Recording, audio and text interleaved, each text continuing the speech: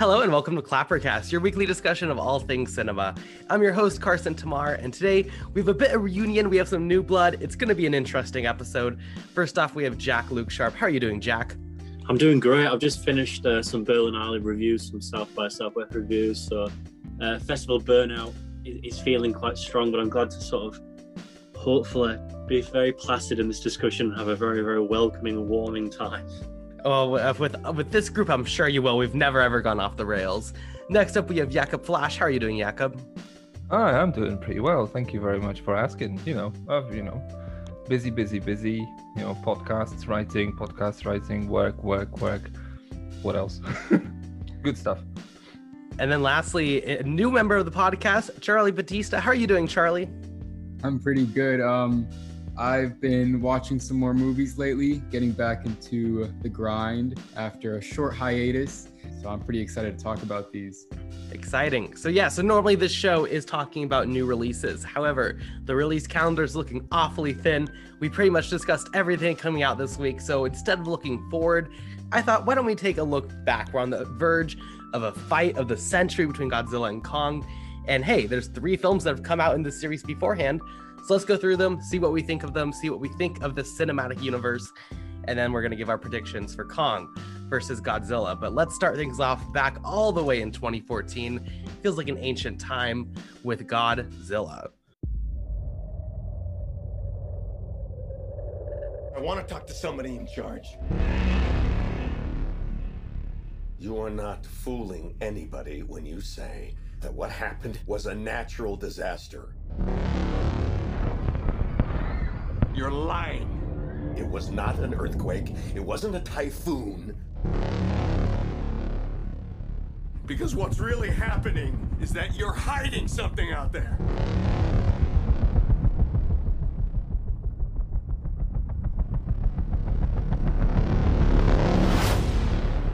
And it is going to send us back to the Stone Age. So in Godzilla, Ford Brody, a Navy bomb expert, has just reunited with his family in San Francisco when he is forced to go to Japan to help his estranged father, Joe. Soon, both men are swept up in a crisis when an ancient alpha predator arises from the sea. And Godzilla 2014. Jack, why don't you start us off here? What were your thoughts on 2014's Godzilla? So I will confess, I've seen every film so far, aside from obviously the latest version of this Kong vs. Godzilla thing, in the cinema. I didn't see this in the cinema, and I have watched the last few days to prep, and I'm actually quite disgusted with myself I didn't do so. I don't know, just on the topic of Godzilla, I've seen the original, the Toho original. I have got the box set from Criterion, but I haven't seen them. I have got the Gamera box set, haven't seen them. So I haven't seen the Showa series, I haven't seen the 2000 series, anything like that. I have seen the Roland Emmerich one. It has a weird place in my heart. I'm not going to bring it up very much in this discussion. I hope no one else does. So for the most part, I'm not very in depth on this series. I do really like them. I have seen Shin Godzilla as well, which is probably going to be the biggest comparison here. But first and foremost, I think this is a film like, I don't really know where to start with it, but it's a film that's sort of lost within itself, because it very much wants to be the Jaws version of its series, but it's catering for an audience that wants, or quite clearly has evolved into something very different. It's not a slow, nuanced, layered film anymore, a series, especially after the Kong thing, but we'll talk about that. But for the most part, I actually really do like this film. I like the cinematography. I like Gareth Edwards. I think he's a very interesting director. This is a very strange cast. Quite clear there's a few people in here that are on the brink of being something special. A few of them did, a few of them didn't. I'm not going to give anything else away because I don't want to tell you which is my favorite or not. But on reflection, I think this is a really, really strong start to this series. But it's a direction that ultimately isn't followed up, and I find that quite difficult to watch on reflection. I don't know how anyone else feels about that, but it feels like a singular film. Weirdly, like The Force Awakens, there's connective tissue to it, but it doesn't feel as if it's from the same body. I know that's a strange one. I don't know what anyone else thinks. It's definitely my favorite out of the MonsterVerse so far. I think it's pretty overlooked and a bit underrated in my opinion, because you know, like the second act, like it does linger on for a bit, and there are some scenes that could have been shaved down, or, you know, but I think the first act is pretty entertaining. I really like the third act. It's just like the whole finale. It's really exciting to watch, and I think the standout aspect of the whole movie is definitely like the sound, like all the sound design and the score. Like it just makes it so fun to watch. Like if you watch this movie, you have to watch it with loud speakers for sure.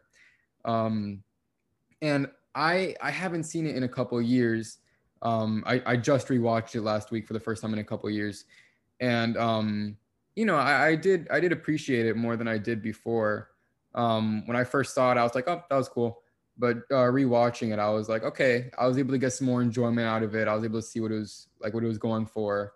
So I mean, I thought it was pretty good. It's not something that I'd like think about a whole lot in the future. You know, it's not like one of those movies I'd regularly go back to, but like for the time being, for the experience of watching it, I think it's a pretty solid movie.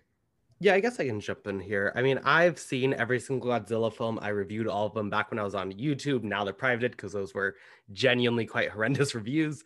But this is one it's weird because I appreciate it a lot, but for some reason, there's something about it that always kind of loses me by the end. I think first and foremost, it works well as a character study. This isn't really for the majority of the film necessarily about Godzilla. This is an exploration on grief, and you have these really interesting characters who are going through a lot. Obviously, Bryan Cranston is haunted by his past. And when you see historically, Godzilla works best when it's not necessarily about the monster, it's about something bigger. The original Godzilla was more of an environmentalist tale. Sure, some of those editions have been shit. You can look at All Monsters Attack, and that is horrendous look at like growing up. And if you're a child, and like, it's not good. It's just not a good film. I think this film works well as that, but for some reason, always by the end, this film just loses my interest. And I think it's for a variety of reasons. I think the visual effects are great, like you mentioned, Charlie. The technical side of this film is great, but when it comes down to Godzilla fighting these monsters, I think the monsters that he's fighting are beyond forgettable when it comes to design, even if like the quality of them are good. I never really cared about this fight. And I think overall it shifts a little bit too much for me being about, oh, CGI monsters fighting CGI monsters, when the human core of this film, I think, is what I appreciate the most. I'm kind of amazed that I will be the first person to mention one film that's kind of like I thought was like the obvious comparison for me. I think Jack, you kind of just touched on this briefly when you said, oh, it's kind of tries to like Jaws. But to me, it's like this borrows so much from Jurassic Park. It just beggars belief. Like it's just so indebted to this film. And I have a feeling that it's not accidental, because I think Gareth Edwards looks up to Spielberg so much. If you see his, I think, what did he do? Monsters he did. This is pretty much like taken out of Spielberg's playbook. But hey, my relationship with Godzilla, I mean, I didn't see it on the big screen. I lived in Germany at the time. I would have had to drive for a very long time to see it not in German, because Germans are weird and they don't believe in subtitles. They just dub everything, stupid people. But they know it themselves. They hate it anyway, but they do it anyway. So it's just a very weird culture. Anyway, I have a feeling that this is out of, like, when you watch it in isolation, and when it was the only one available, if you just disregard all the Japanese ones, so the Toho and anything that kind of came before it, like, and I know like most of them, like 99% of them is pure schlock, right? But if you disregard them, this kind of stands out as something, I don't know, singular, something special. But if you watch it in like back to back with the previous two, of the ones that actually came afterwards, it kind of just gets lost in the shuffle, at least visually. Because like if you think about colors, and so like Kong's very colorful, the King of the Monsters is very colorful, and this one's brown. So I always kind of have a problem with this. And then every time I rewatch it, and especially that I rewatch it after sort of the other ones come out, it kind of goes down a little bit. I'm not sure where it will now fall in my rankings. I still haven't decided, so it's gonna be a surprise.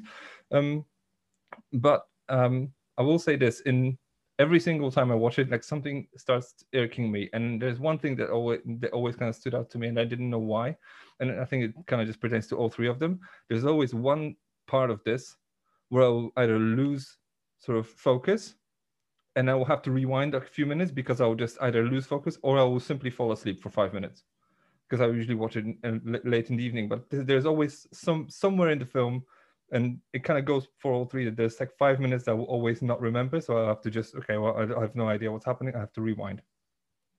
But there's one thing that always, like every single rewatch, that kind of just irks me. And this time it's Bryan Cranston, who overacts like a motherfucker.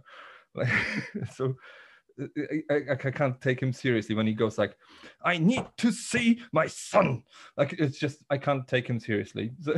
So I don't know, like in terms of like opening statements, because I don't know, I'm getting into details now. I like the fact that it owes so much to Jurassic Park, and just has like scenes lifted from Jurassic Park, almost like the year when they Serizawa and Sally Hawkins' character, they see where the first Mutos kind of just escape from somewhere. It's literally like the scene where Hammond visits Ellie and, well, Dr. Grant and Ellie Sadler, what was their name, in their little sort of dig somewhere in Arizona or wherever, New Mexico.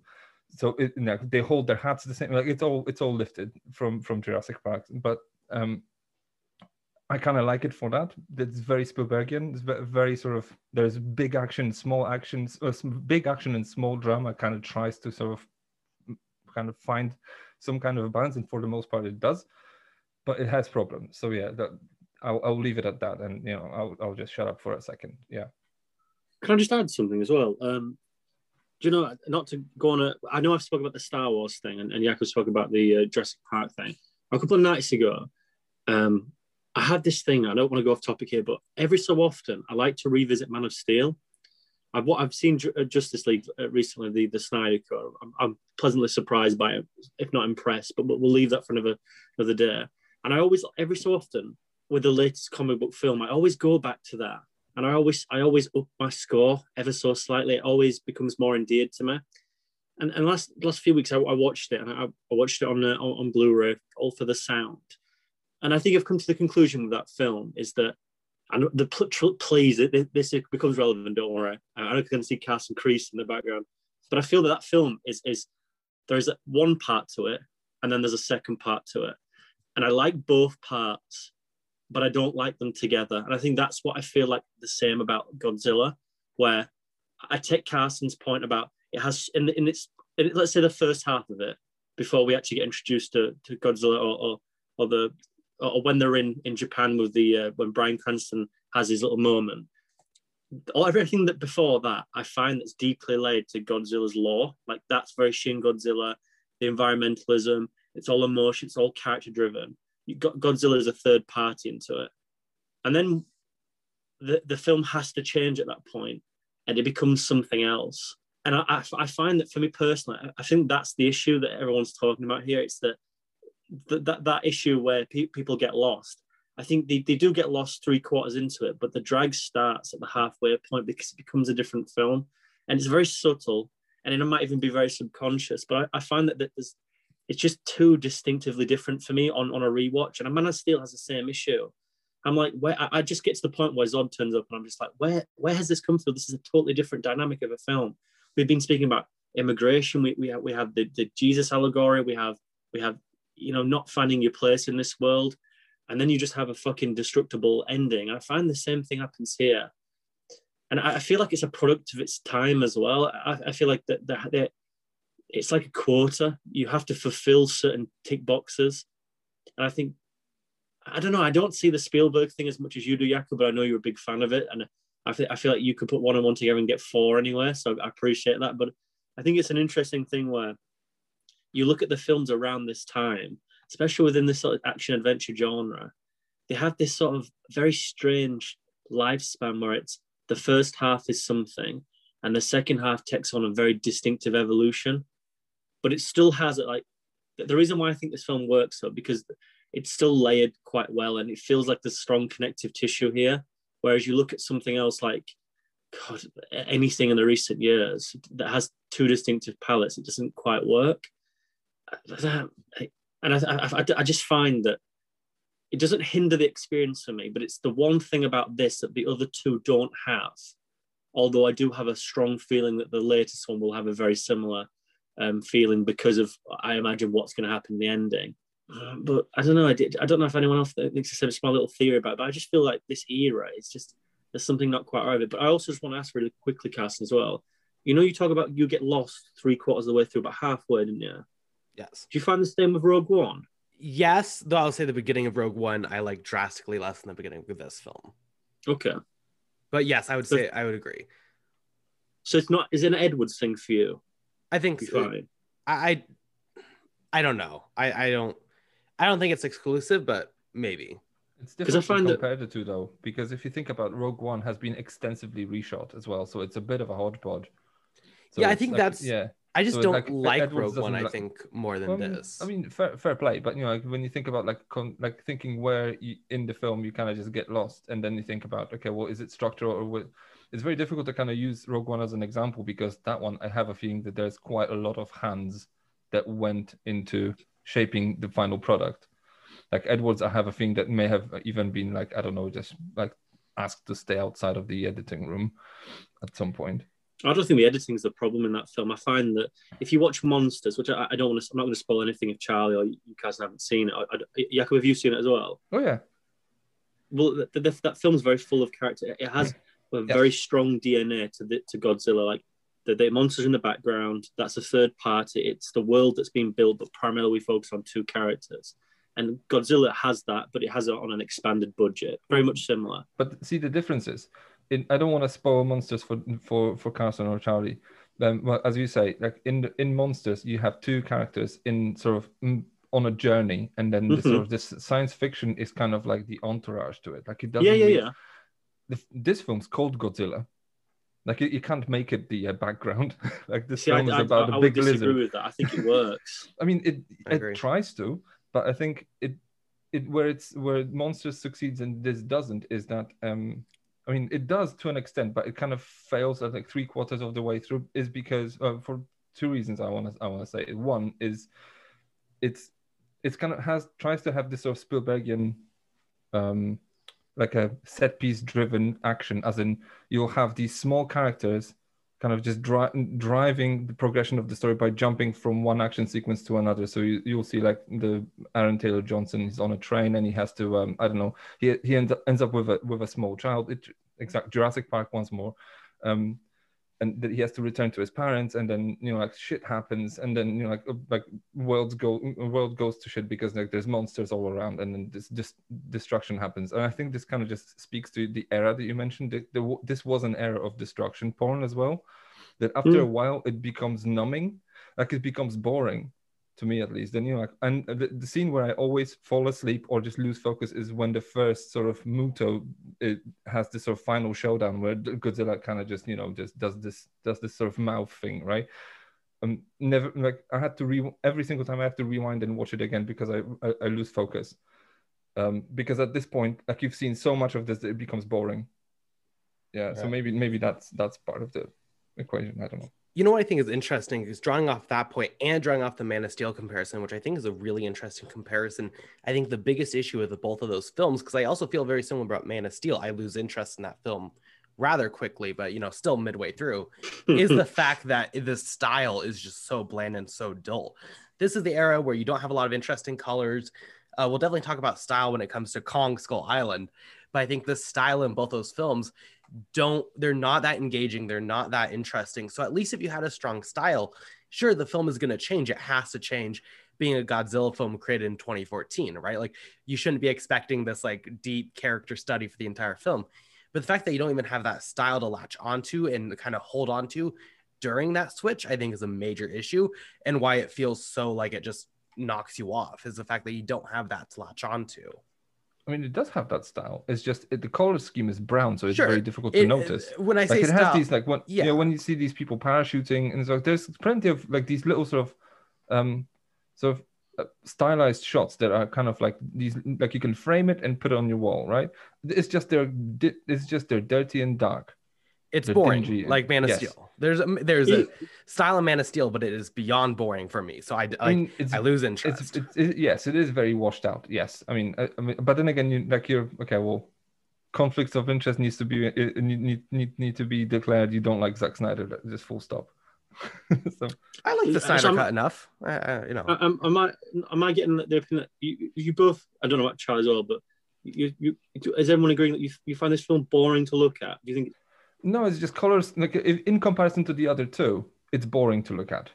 In So I just- general, it has yeah, something. I find that I just found that very difficult to agree with, because this film's very clearly not inspired, but it's influenced by post 9/11 cinema. Like it's handheld cameras.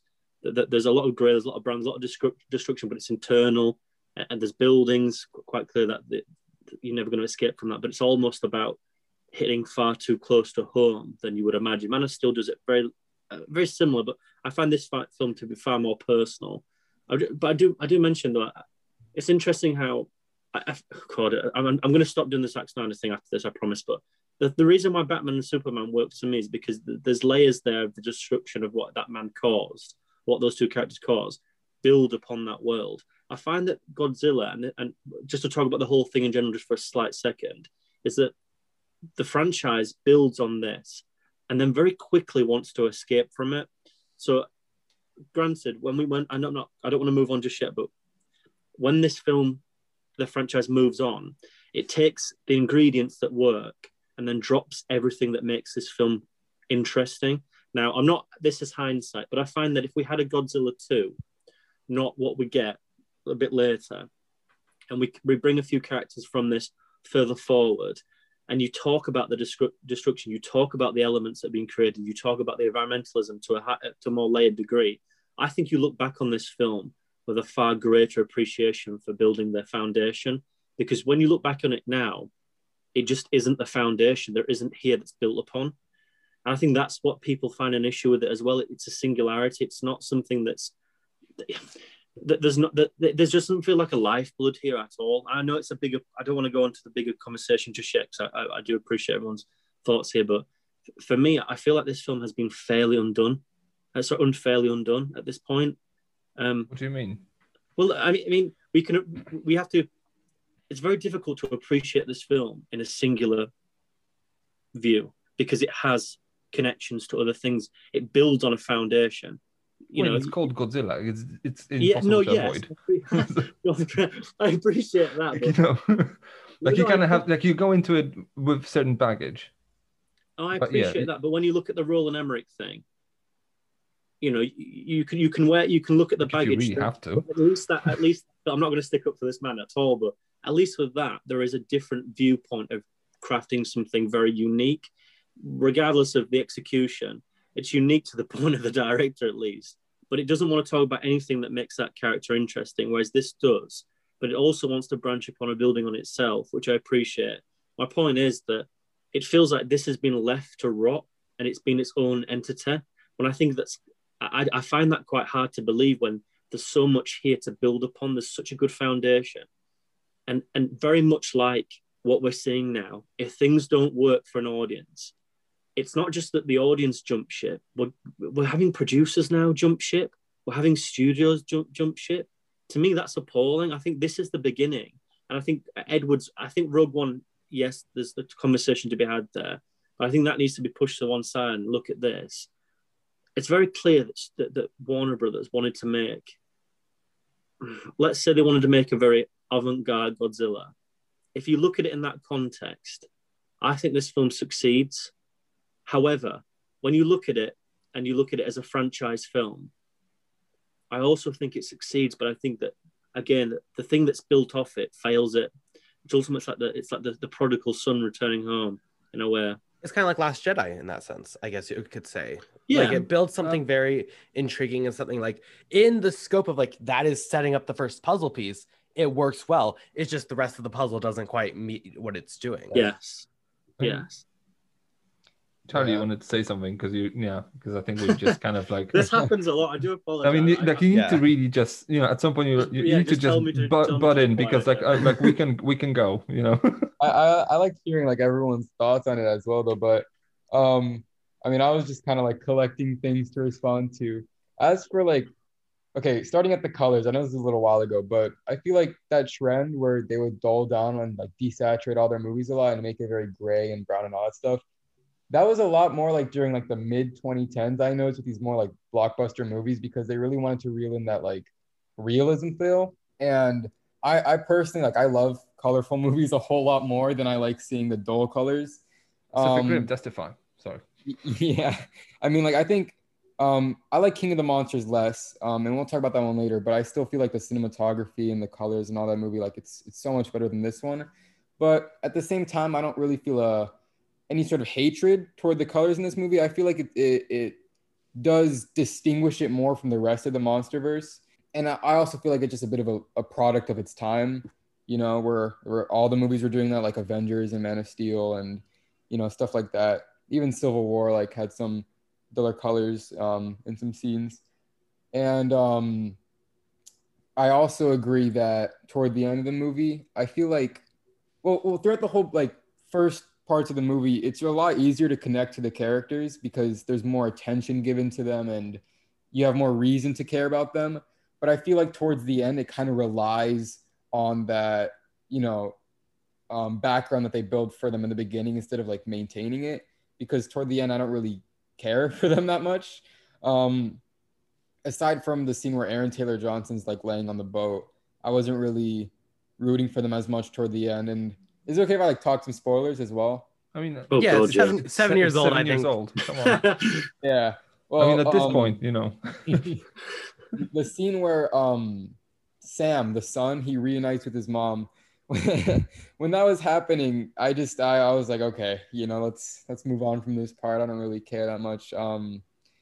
And if they had a bit more there and they built a bit more upon that, then I would have, you know, been a bit more excited about that. But you know, aside from that, like, yeah, I think the first part, like the human stuff, is pretty solid, and it falls apart a bit at the end. You know, they can just to put in here, not to put in, but I think that Aaron Taylor Johnson is a really good segue that Charlie brings up, because for me, there's three films in his filmography that stand out. I'm not going to count Quicksilver because I don't want to talk about that film anymore. But I can't talk about the Avengers stuff. But there's Kick-Ass, there's this, and then there's Tenet, whatever it's fucking called. And I think those Survivor, don't know. Let's just move on from that film. Honestly, time's gone now. But those three films are very reflection. They're a reflection of his ability and also where his career is at. He's a young, promising actor who worked in something R-rated with Matthew Vaughn. Kick-Ass does very well. Then he's in this as a very more mature actor, and it doesn't quite work for me. I don't find him I'm gonna compare him to two actors now. I think he's very similar to Sam Worthington, right? And I can't remember the other person, and Joel Courtney, right? These three actors, right? What are very a slap similar. on the face. No. Come on, let me say it through. It does sound condescending, but they're all built to be franchise players, and not one of them really have the maturity as an actor to have range, and they also don't have charisma. And I think when they put that forward, it feels so forced. It ultimately feels fake. Now, when you look at something like Tenet, whatever it's fucking called, he quite clearly is trying to be a character actor in that. And I think that's where his place is. It's not leading man material. And I know he's in a film where his wife directs him. I think it's A Million Little Pieces or something that came out a few years ago where he plays an addict in rehab. I've heard very good things about him in that. And perhaps that's his career, that's his catering to be a character actor. Everyone else, he's surrounded by them. Bryan Cranston is a character actor, so he can't stand out in the film. There are two performances here which for me are very good. Elizabeth Olsen, she's coming off Old Boy by Spike Lee as well. Bear that in mind. She needed this, and I think she does a very good. I like the Old Boy. I mean, her performance in Old Boy is quality. I mean, you can talk all you want about the film and what. Oh no, I completely agree. But I've said it on the WandaVision episode. Like, she has range. She's a great actress. Yeah, very talented. She's just fucking stuck in the Marvel blob now. Sorry. Yeah, but I controversial. I also quite like the Old Boy version of Spike Lee, but we'll put that on the Uncut Gems one day. next in 2017, 2027 more like. We have like 200 episodes already planned, so it goes on the list. So, and the other actress in this is Juliette Binoche, or Binoche, I don't know. Jakob for pronunciation. Juliette Binoche. Juliette Binoche. No, Binoche. Just yeah. Her opening scene with Bryan Cranston. I think for like 3 minutes, no? Yes, but isn't she? I think it's on record that she's painfully unaware of Blockbuster. Like Spielberg's tried to hire her for everything. She said no. She's very difficult to get on board. She's a very classical French actress. She's very difficult to get on board on a mainstream Blockbuster. And she accepted this role, which I find fascinating when you think of it. Maybe under the caveat that she's going to die in the first 5 minutes, yes, so she gets to go home. This is the same actress that turned down Schindler's List, if I'm quite right. Not a big blockbuster. That's a no, but come on, it's Spielberg production. let's not go down that road. But it's interesting that opening scene with her, with Bryan Cranston, is probably the cherry on top of the whole film. And it's the first 15 minutes. It's there for a reason, but there's no emotional gut punch throughout. I think Charlie talks about the boat sequence at the end. It's just, I think it's two parts. Aaron Taylor-Johnson doesn't impress me. And that sequence, I find there's nothing to root for. I believe them as a couple, but I just think he's quite boring. And I think that it's a replication of his talent in this film. He's a boring actor. He's a boring character. You know what he is? He's a poor man's Roy Scheider. I'm not going down the Jaws route with you. Think about how Edwards had a hand in casting, and he clearly loves Spielberg, and he's kind of like the everyman guy who's also good at what he's doing. So that would be the Brody in Jaws sort of situation. But that's so flat. Stop, because that's so flattering. Just hear me.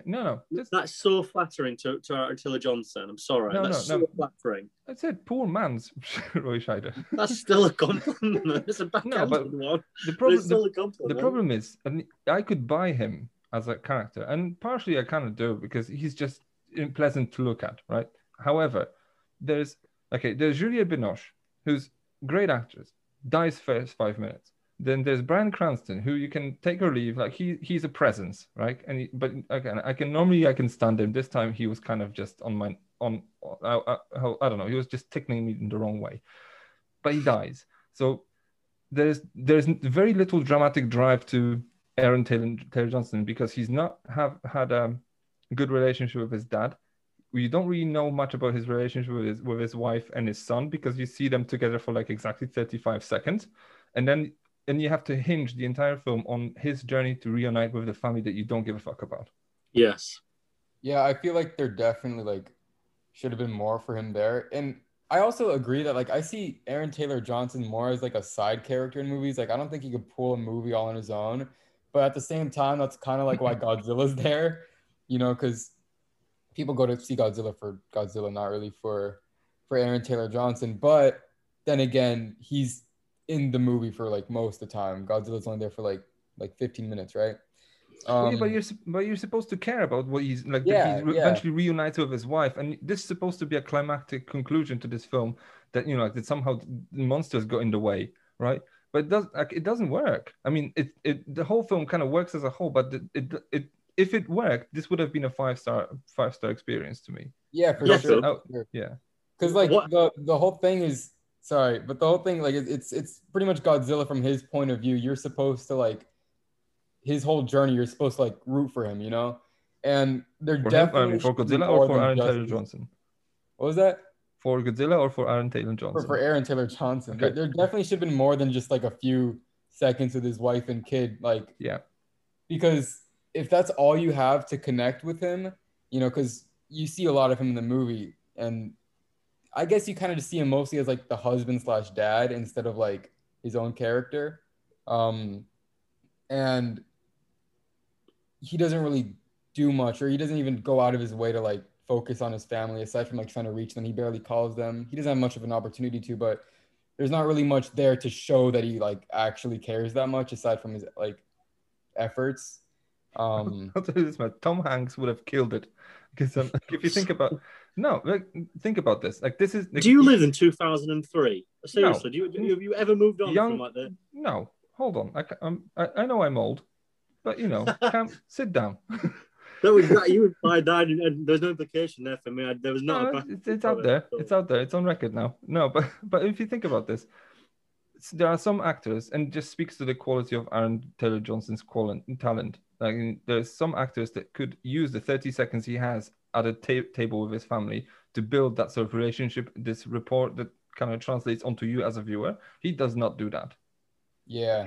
You just watch him and it's like, oh great, like okay, well I guess you're a soldier, so you know you go and you go to Japan. A bit before, Jakob, you described this film, and before Charlie Spot, the first time you said that it was a film about him, traveling back to find his family who don't give a shit about. Is that how you described it? All along those lines? More or less. You've just described Rogue One as well. It's the exact same story. Like the similarities are so far and big. Like, but it's actually quite uncanny when you look at them, and it is an Edwards issue. I mean, possibly. You can also say that in here, I mean, in Rogue One, there is no monsters in the way. Like you kind of just hang on these people on this woman's shoulder.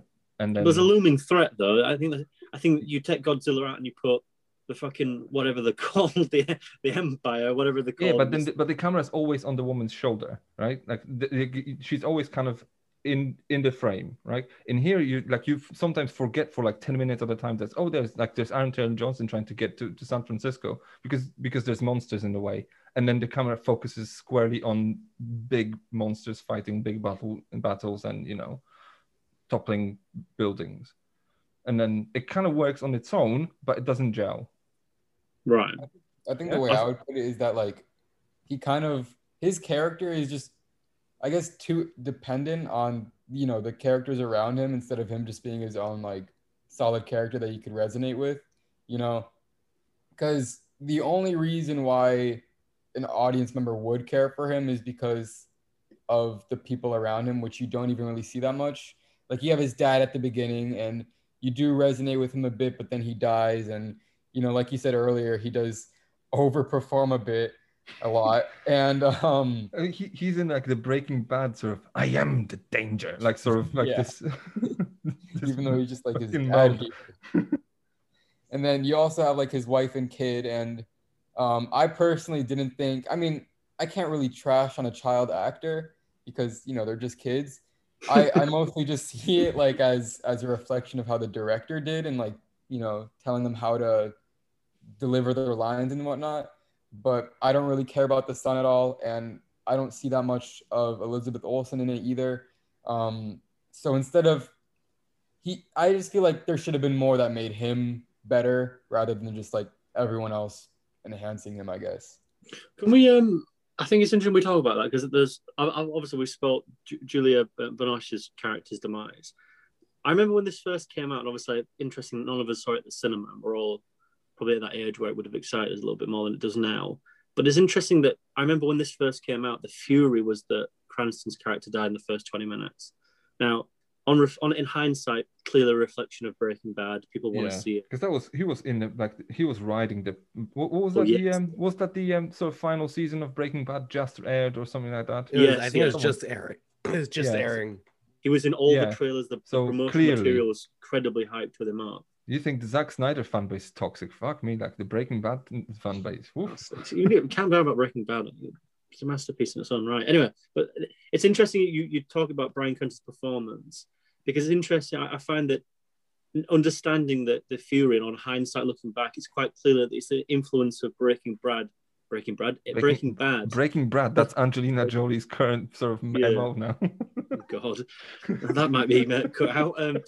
I find that it's quite clear an influence on Warner Brothers to place him in for bums on seats rather than fleshing out that character. So I don't really have an issue with Bryan Cranston as much.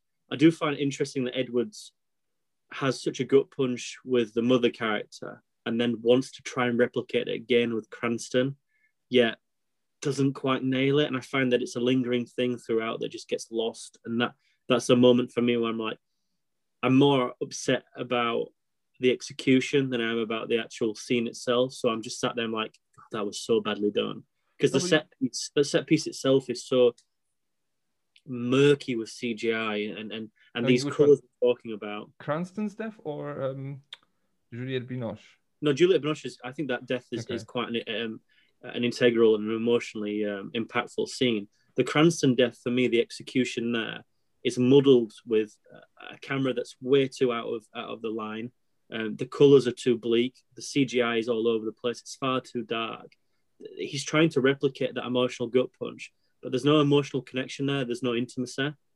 And I understand I understand the context of the scene where he's trying to get hold of his dad, that there is an intimacy there that he's trying to do, and the camera doesn't allow us to do that. Therefore, the reflection of that character feels more intense. But I think the execution of it's very, very muddled. And I find that it's an issue that just seems to just prolong, that we don't seem to give a shit about it ever again, which is so interesting when that first scene about Juliette Binoche is not very impactful on Aaron Taylor Johnson's character, but on Cranston's. Therefore, we're in his shoes. So perhaps that the main character there is not quite in the right place. I think that's the start of the downfall. I think that's the start of the downfall. Is you care about, they established that you care about Cranston's character. That's the one you're engaged on. You kill him, but you've already felt those emotions. You felt the emotion of someone losing someone close to them. You felt that already. Cranston, no offense to Aaron Taylor Johnson, much better actor. So then you've already felt that. You've got a better version, and now you're just getting a B tier kind of rerun of that emotion, and that starts this train where you don't care about this character really. He's very, very cookie cutter. He's not a lot of personality behind him, and I think that's one of the main reasons why it loses you as the film goes on, is because you just don't care about this guy as much. I think that's a very telling point of why you don't care about him. Yeah, when he dies, he kind of just like dies, and that's it. Like there's not really that build up or dramatic moment to it. And I wouldn't have wanted them to just like repeat what they did earlier. And they tried to pull the same emotion out, but it just felt so like distant, and like it didn't feel really important when it happened at all. It just kind of happened, and that was it, you know? So question for you guys, if they cut the Juliette Binoche death and they kept the rest of the movie exactly the same with Bryan Cranston's death and stuff, do you think that that would work better necessarily if they didn't have that death in the beginning? Or do you think the execution's big enough of an issue? I don't think it would have worked. I mean, because, sorry, I just have to say this, otherwise I'll forget it. It's, I think it's a conceptual sort of flaw in here, because it doesn't matter who dies, because it's sort of designed. I mean, it would have worked if both her and Cranston's death imprinted on their child, but they see him off to a school bus. You don't see any interaction, like you don't see any, like there's no chemistry build up between them. You only know that the Cranston's a shitty dad because he even forgot, he's such a goofy, forgets his own birthday, right? And then he doesn't even care that his son made him something, right? So you don't get this sort of build, like there's no sort of seed of anything for you to care about. And then she's taken out of the picture very quickly. They don't have a relationship, these two. And when he dies, like why are you supposed to care? Like he pities his dad more than anything. So there's no. So the only thing he knows that he wants to be a better dad than he was, but he's also abandoning his child. And then they don't capitalize on this because you don't see what he's abandoning. So it's I think it would have to be rewritten to kind of just I don't know, just make some of these scenes a little, I don't know, just include some of these people together for like 30 seconds or something like that, and hire a better actor. Yeah, and Aaron Taylor Johnson, he has like no reaction to his dad's death at all. Like all he does is just like he picks up the phone, it's like, yep, dad's gone, and that's it. He moves on completely. And like, you know, it does kind of make sense in a way that like he's been so like distant and estranged from his dad for so long that it wouldn't affect him as much. But at the same time, like he just doesn't even seem to care at all, you know? So it just makes it seem kind of like, what was the point of that? You know, like what emotion did they try to pull out of the audience there, you know? You know, Charlie, I think what makes that sequence you're on about even worse, and again, to go to Jakob's conceptual point, is that in the background, you've got a very exciting thing developing. It's a very dramatic, inciting scene happening. And he's sharing this scene with a very pivotal moment that's meant to care for our characters. And he's trying, this again, it's a conceptual issue, but the audience can't divert focus there. It's either one or the other. Separate them or not at all. And that, again, I think that's a maturity issue with Edwards. And I think that's an issue that I think in Monsters, he didn't have to have an issue there. And with this, on such a level of a budget it is, again, I think that's a maturity issue. Not his, again, it becomes with development. And I think with Rogue One as well, there's also signs of that where that there's a lack of focus or a too much of an inclination of wanting to focus on something when something else dramatic is happening. And that's very Spielberg. And that's what, I can see Jakob's comparison, but that is way off what Spielberg can do. Because Spielberg can intertwine drama into very horrific moments or two very angelic moments into one, and can have them edited in a certain way where it feels like it's almost one, it's intertwined. This feels like two very different strands. And to be honest, I don't think that the Cranston thing would be as bad if it wasn't in that particular moment, in that particular scene, or that in particular pivotal scenario developing. I think that's just a way to get rid of him and try and leap on the right. We've built up Aaron Taylor Johnson now. Let's build him up more. I mean, call me a pessimist here, and it's going to sound fucking miserable. But the way I would have ended this film, and this is me talking like a screenwriter, is that you take him home to San Francisco and Godzilla evaporates everything there. Let him have his final moments, coming to terms with, I found my son, I found my wife, and then bang, everything gets dispersed. And I know that's fucking brutal. So you want one ending? So you want then to Godzilla to be the villain? Well, he's an allegory for fucking nuclear warfare. He's an allegory. Again, you then have to reiterate how much of a presence that Godzilla has been throughout the film. Ultimately saving the day. It's like, right, okay. Like, again, like I'm sorry. This is where we're going to may disagree here. But for me, if we're going to go down the road that Godzilla is a hero or villain, I think we're heavily in an issue here. This is a character that has zero conscience except for what the law then is created upon. He's a force of nature. He has no affiliation with any side. It has to replicate that. And unfortunately, yes, there's damage in this film. Yes, he causes, especially in the opening act, he causes issues. But then it's almost just forgotten about, and he's our hero. To me, if you're trying to make a fucking 178-foot character a hero or villain, you've missed the point entirely. Like, it has to be up in the air. And I think bringing that closer to home with him destroying the family you've just watched painfully get back together brings the onus back to, right, this character, this film, that there's emotion here, there's impact. What happens in this film? They make him a hero, though. Well, yeah, I think it's the worst decision this film does, and it's the worst decision the fucking franchise does as well. I feel like with this movie, out of like the whole MonsterVerse, they probably make Godzilla seem like the least out of a hero, and I think that's something that they should do, like that they should not do at all. I mean, they shouldn't do that, because I always, like, whenever I watch these movies, like with a big monster, I always wonder, like, what's this thing thinking right now? Yeah. Like, when Godzilla sees the Muto, he's like, I'm not here. He's not thinking like, oh, I'm here to save the humans. He's like, I just want to go kill that thing, Like, yes. No, but it's a reactionary. So Godzilla does not emerge from the sea to start destroying shit like randomly. These two do, right? So what he does, he's a reaction to something, right? So you could maybe see it as Godzilla is sort of the embodiment of nature fixing humanity's mistakes, because it's clear that like the sort of the two Mutos are supposed to play on the sort of, okay, well, this is where you're supposed to project your sort of fears of nuclear race, and then the sort of the fallout of that, and even the sort of Fukushima nuclear plant disaster, and then what are we doing with nuclear power plants anyway, and whatever. Like this is all sort of bundled into this. So you're supposed to see, like, this is you're supposed to cheer for Godzilla. This is according to the filmmakers. I don't know if it's a mistake or not. Like, you can take a relief, but you're supposed to fist pump when he's just opening the guy's mouth and just like shining a light inside him, right?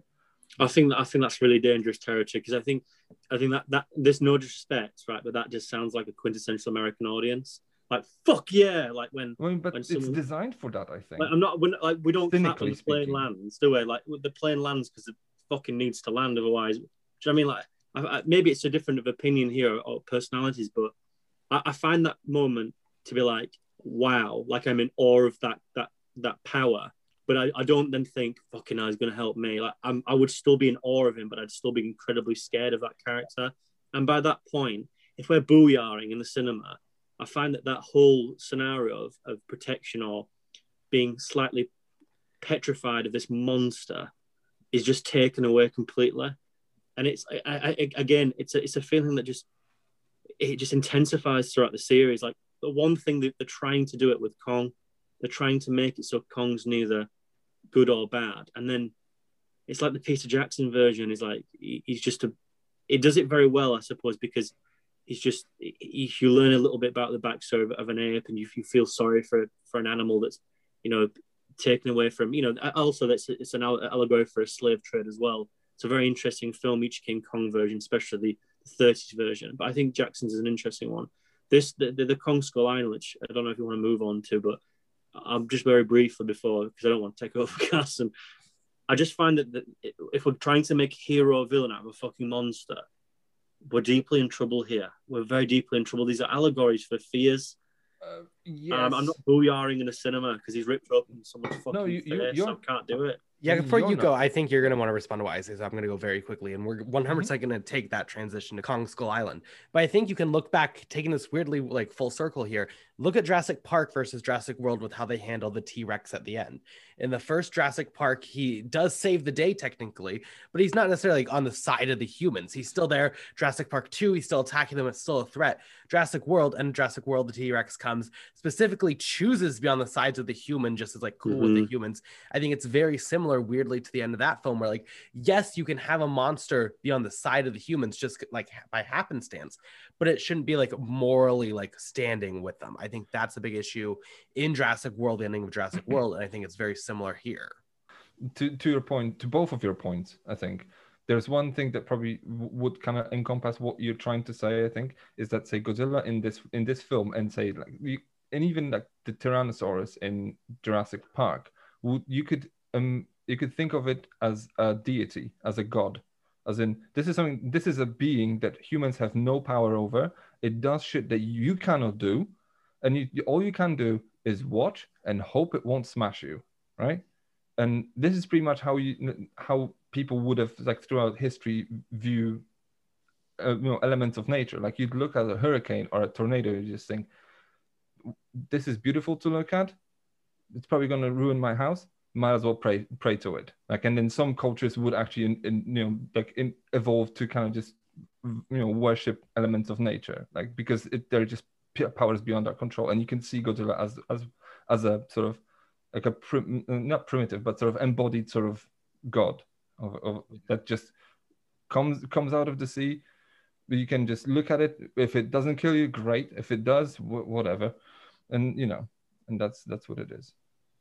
Yeah, the way I see it, with the 2014 Godzilla, I don't think it does that as much as other movies, except for at the end when like they see Godzilla wake up. They should be running and screaming, but they're just standing there like it's an inspirational moment. Like, yeah, there's our hero right there.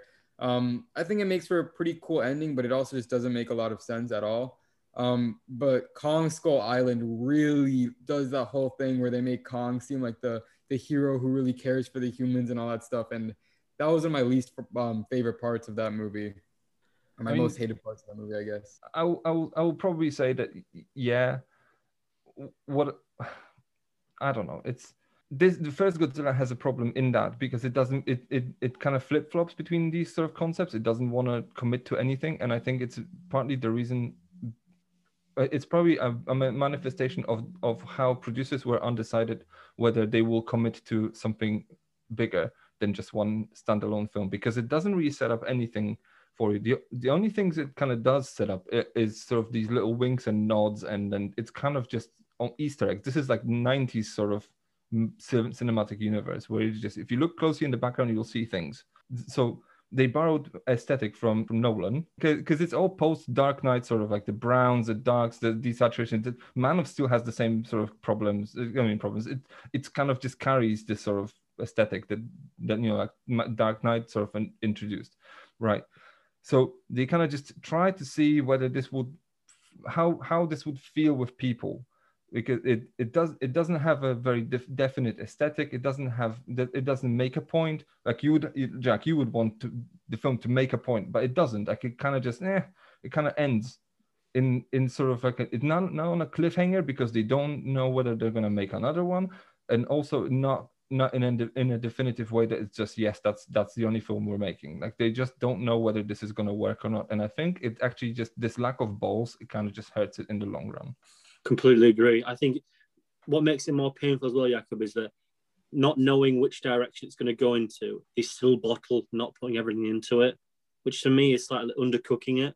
If you don't have, let's say, enthusiasm or interest in your own project, how am I meant to have in it? I wouldn't be able to argue against it. I think you're right, which again makes me more pained about what we're going to talk about next. No, but this works because the film's brown. Do you know how you get the color brown? By mixing too many colors. That's how you get it. I love it. No, well, that's inspirational. It's just like, I don't know, brown's kind of like a nondescript aesthetic. Like it's not black. Like if it was dark, like say, like, I don't know, Tim Burton's Batman, like, you know, this is sort of gothic, right? It would be a choice, but this one's kind of like, I don't know, it's very sort of desaturated and very sort of almost like poorly lit. Like they're not even sort of comfortable with their own designs of their monsters. They don't want to show them properly to you. Like they're kind of like, I don't know, like they're like teenagers who are just into drawing, and this is the first proper thing that they've drawn, and they're showing this to their parents, but they're kind of like, I don't know, it's just like, do you like it? I think you could argue against. I think that's more of a Jaws approach. I think that's Edwards trying to minimalistic. I also feel like I don't know if it's Edwards. I think it's just a bunch of producers saying like, I don't know if we want to commit $150 million for a sequel. I think like they did like keep the scenes with the monsters in it like way darker because, you know, if they're in light, then you could see all like the imperfections in the visual effects and whatnot, and it's a lot easier. Well, Charlotte, do you go back to 1998 and you watch Roland Emmerich's Godzilla, and that's the exact reason why that film's pissing rain all the time.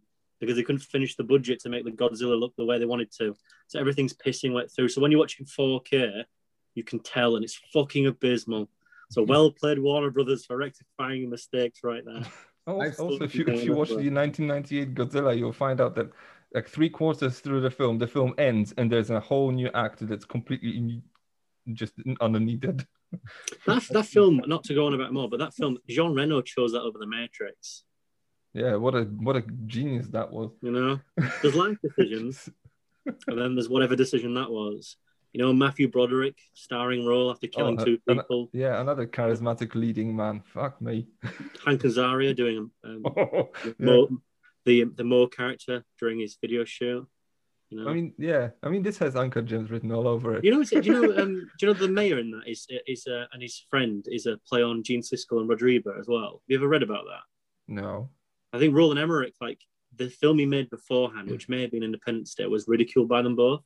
So he made the two incompetent characters of the mayor and his lackey, Gene Ebert and Robert Siskel, I think, which is like so fucking sad. But yet, I think I've well played. Like if you're gonna do it. But to me, I just think like you might need to get over. Look, him fucking fact checking now. Look, see if I'm wrong. That's some Sam Levinson shit right there. That's pretty good. I mean, no, because you know, like, okay, I'm buying into this, so I want to make sure that I'm not buying into some bullshit. Not to go on here. You can cut this if you want to. A few years ago, I went to Japan with my girlfriend, and I wanted to watch like something very Japanese. There, I had this fucking, and we watched this.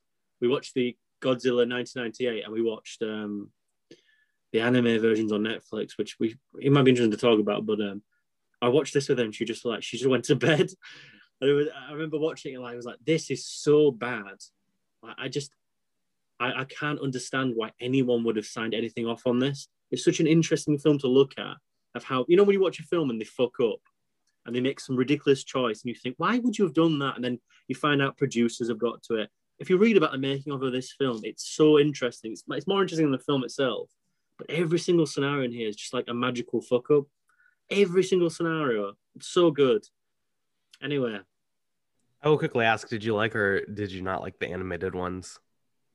Because I have a weird, I think it drops the ball by the end, but I actually have a weird like enjoyment of them. I will say this. We talk about the foundation about this film. I think you can use the comparison is that there's a trilogy then, yes, that's based off something else, and there's definitely a lore there. But to be fair to it, it does what this film didn't do. It has a story, and then yes, it has like a 5-minute stinger at the end, and you're like, oh wow, it's part 2. But at least then there's a story interconnected there, and you think, oh wow, okay. And yes, I think by part 3, it's like, look, this is like, oof, okay then. But I think if you look at those 3, and you look at what this film was, this film needed a part 2, and I think you could probably say that the King of Monsters could be its part 3. There's a middle piece there. There's the ingredients is half baked, and I think there's definitely an issue of, like Jakub said, is that are people here for the characters? No, they're here for the monster. Now, how can we go forward with this? It's just bringing everyone into it and having, the next big thing, actors and actresses into it. And I think it's a massive issue that they've done. And yes, they probably wouldn't have made billions of dollars, which I know these films are not doing anywhere. But still, I think you can make a sequel for 90 million in these days, very much like the Edwards version, but better. And I just don't think they did that. They put their all eggs in one basket. Unfortunately, of what happens with this film come its box office, scary times, I think. Well, on that note, let's explore what they actually did next. Jakub, I can see you going for more, but let's move on after an hour of talking about 2014's Godzilla. Let's move on to 2017, Kong, Skull Island.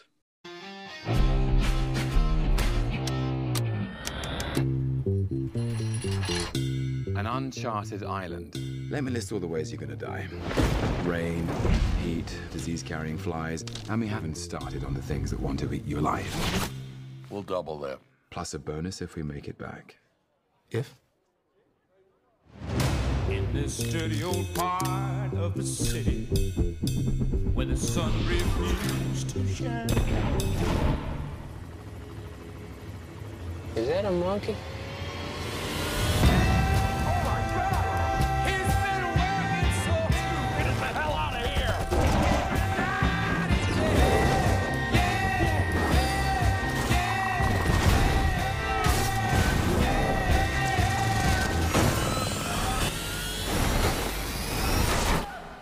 In Kong Skull Island, the audience gets to explore the mysterious and dangerous home of the King of the Apes as a team of explorers ventures deep inside an island, a mysterious island, with a bunch of creatures, including a big-ass monkey. Jakub, why don't you start us off? What were your thoughts on Kong Skull Island? That was my first time seeing this since the cinema, I would say. So it sat on my shelf for good amount of years, I suppose.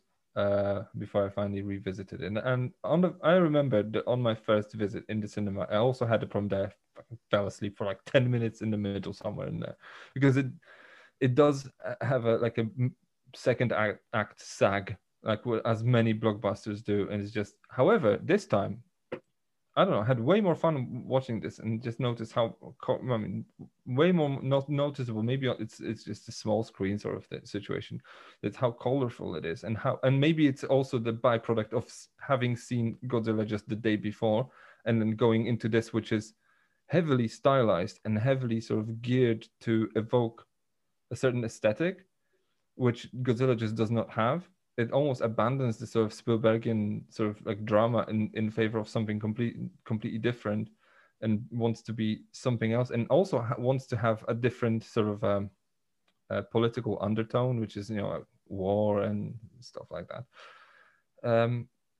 But I did have fun with it to an extent. Like, still, the film has problems, and then like some of these problems, like one of these problems is let's just call it politely, a absolutely shitty antagonist, as in like the monster, sort of like the two-legged lizard.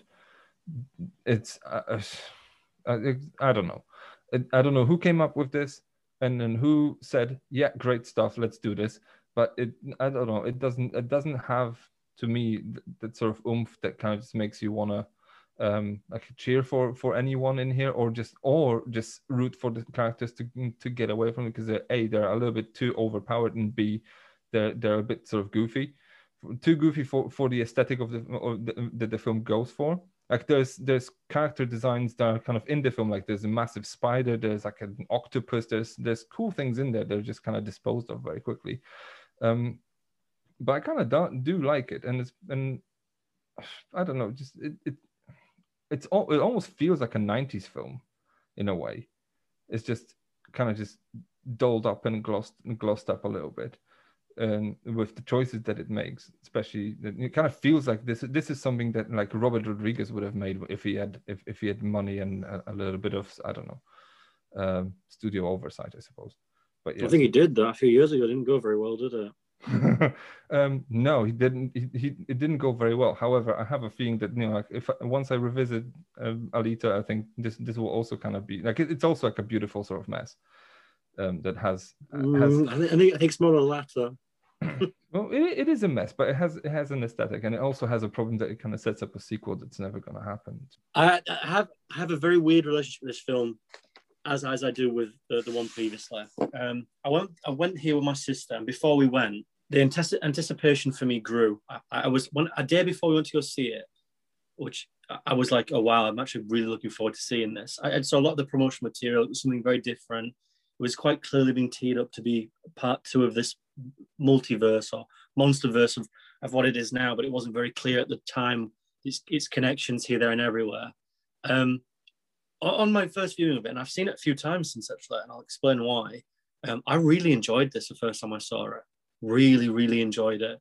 I'm a big fan of Brie Larson, not to certain weirdos on Twitter level or on YouTube, but very, very big fan of her. Love her range.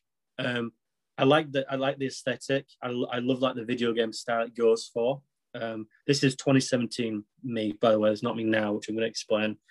I also really like the cast list. I think we're talking about character actors, fucking here for it. They've got so many here. John Goodman, John C. Reilly, Samuel Jackson. It's like every single tick here is for me. I walked away from the film, very much enjoyed it. I then bought it on Blu-ray, watched it a few times with my family, liked it. And then I bought it on Apple TV and watched the 4K version of it. Watched it and the closest I could do that I can with the money issues of watching in the cinema. I got to be honest, I'm so met on this film now, it's unbelievable. I can't really highlight something that I think works in this, but I also can't tear it to pieces like anything else. It's so difficult for me to sort of analyze this and see what works and what doesn't, because we talk about a product of its time. While on the surface, I think I'm going to call him Jordan Vogt Roberts. Think of what you think of him now. There's a lot of allegations that have come out. They weren't out then. This, for me, is him trying to make a video game aesthetic. And in the moment, it works very well when we see the machine guns going off, when we're in the chopper. It feels very first person. You know, you're very much influenced. That hasn't aged very well for me now, nor has the director in that respect. So I find that one of its main attributes to me is sort of slowly losing interest. I think that it's far too colourful than it should be. It almost feels like that colour palette doesn't feel organic to me. And yes, I don't want Peter Jackson's King Kong. I appreciate that. We're not going down that road. And I appreciate this is a film that wants to inject colour and wants to subvert that expectation. But the amount of colour that's injected here, to me, it's absurd. It's so much. It's almost like it just drowns the screen. And the third issue, and I felt like I knew this when I left. And I think I've mentioned this in my Letterboxd and reviews, but they massively fucked up the casting here, putting Tom Hiddleston as the lead. This is so Brie Larson's role. It's so much quite clearly it's Brie Larson. She's a pacifist. She's there to do the photography. She's not a warrior. She's going to be infected by all these warriors behind her. She's going to be in a life or death scenario. We've seen it before. Yeah, you can say it's a damsel in distress. I think you could argue that. We didn't get that film, so I don't want to go there. But that to me is a more interesting character. And they put this fucking Tom Hiddleston mercenary who doesn't have. I'm going to be very honest here. He doesn't have a fucking acting ability in his fucking loins. That boy, honestly. We slate Aaron Taylor Johnson not being able to act. Wow, this boy cannot do it for me. Seriously. Oh my God. Honestly, he does not have any range whatsoever. He's an Eton boy. He got here probably because his mum and daddy earn a lot of money. I don't think he's got any acting ability whatsoever. A pattern here. Yeah, you might do, yeah. He's got no acting ability whatsoever.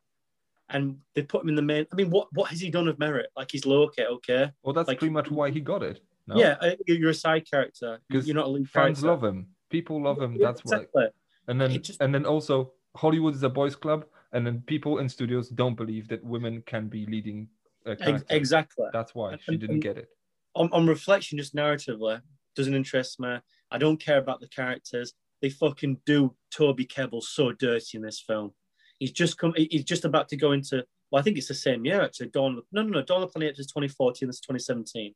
You know, he's Toby Kebbell's done a lot of good work before. Yes, he was in Prince of Persia. He's done a lot of shit in Hollywood, but he's a very good character actor. And they do him so fucking dirty here. You know, he's got his son going back home, and then he gets fucking killed like so early in the film, and I'm just like, what are you doing here? Seriously, what are you doing? Like narratively, I'm just questioning it constantly. And yes, you can argue, well, Jack, they're just subverting expectation here because we want him to succeed.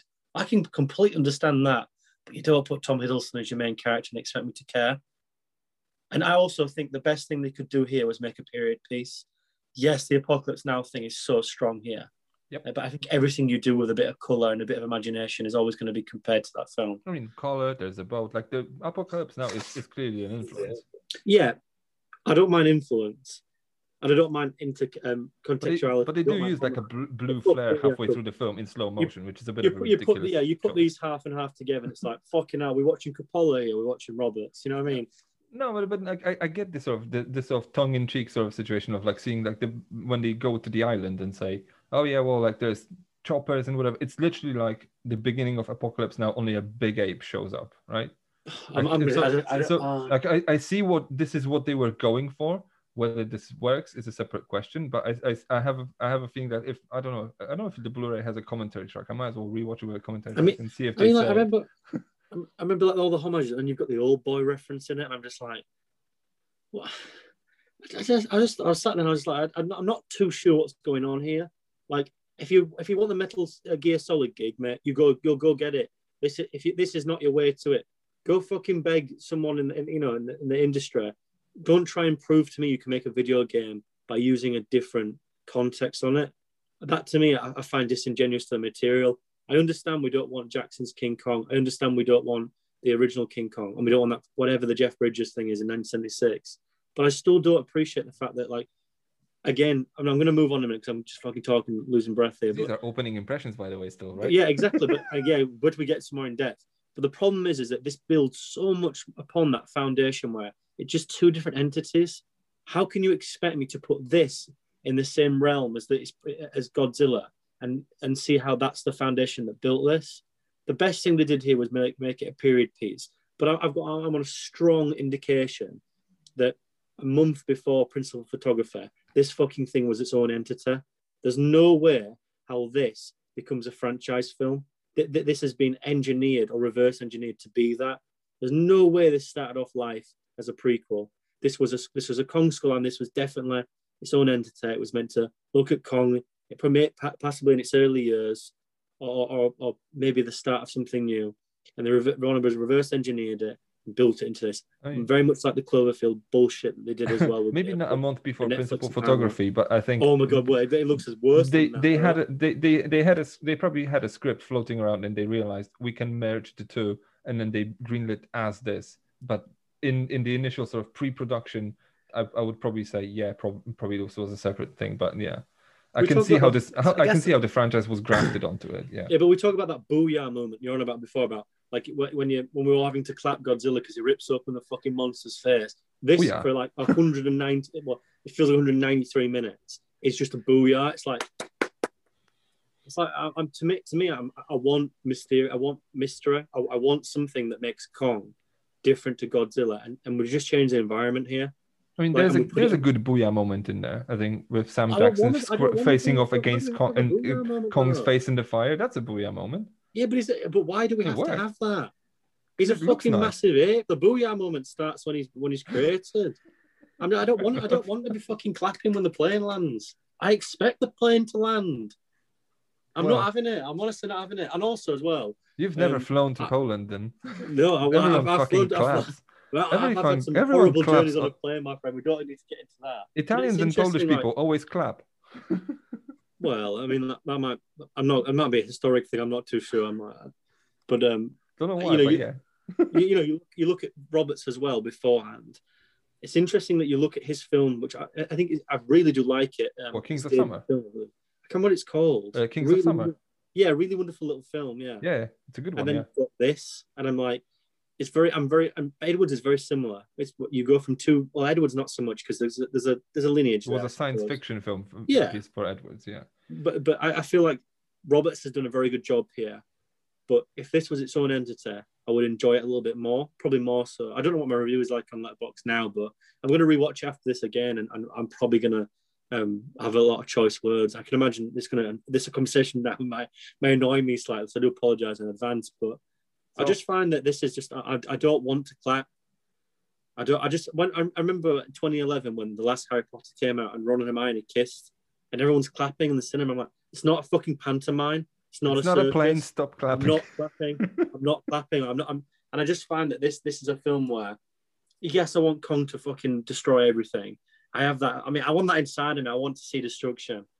But when we're sort of ripping off Apocalypse Now, and we're using green gas, and in slow motion with like one bullet left to kill, I'm just like, there's nothing here that.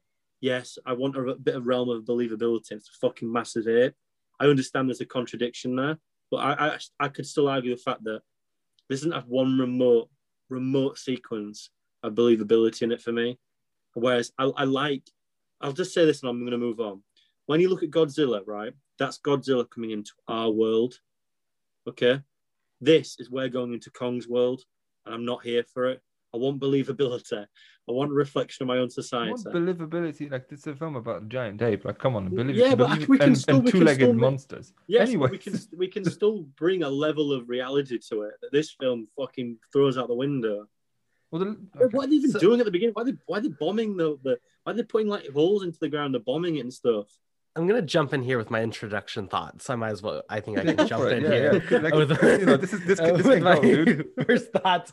Talk about a film I can appreciate more than I can enjoy. Number one, I'm not a big fan of this aesthetic. We talked about this with Cherry. I'm not big into like the military like celebration of toxic masculinity of the '80s music play as they're dropping the bombs 70s. and it does. Fuck off, whatever it is. Nothing. It doesn't work for me at all. The visual effects doing this to Van Halen. Yaka before my time. I don't know what these fucking things are. Anyway, the aesthetic doesn't do a lot for me, but at least there is color. Like there's more here than there was with Godzilla. And I think this one has a very strange kind of soul to it when it comes to war and coming on like reflecting America coming off this war. What did they gain during it? Specifically Samuel L. Jackson's character who kind of relies on war as like his identity. I think there's a very weird like backbone to this film that I think is really, really intriguing, but I don't like how they go about actually exploring it. I think Samuel L. Jackson's character, when you have a character that is supposed to be like working against the group like this, I think you have to be very careful because it's supposed to be frustrating to a point.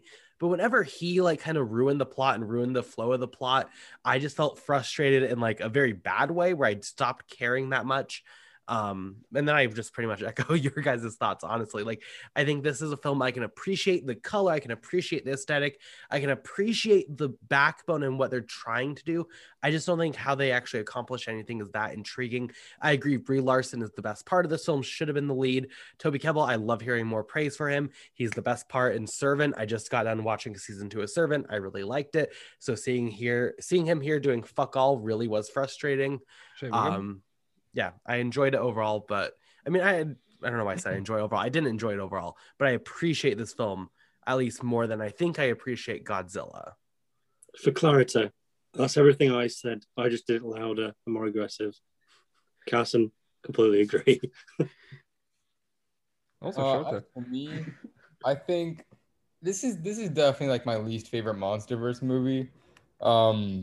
Like, I think it just like it's a pretty fun movie to watch. You know, there's not really like that's not really deniable, I guess. If you're just looking in to watch a big ape do some stuff and you know action happens, then you know you'll get some enjoyment out of it. That like most people who went to go see this movie in the theater, you know, who just wanted to see this, they pretty much got what they wanted.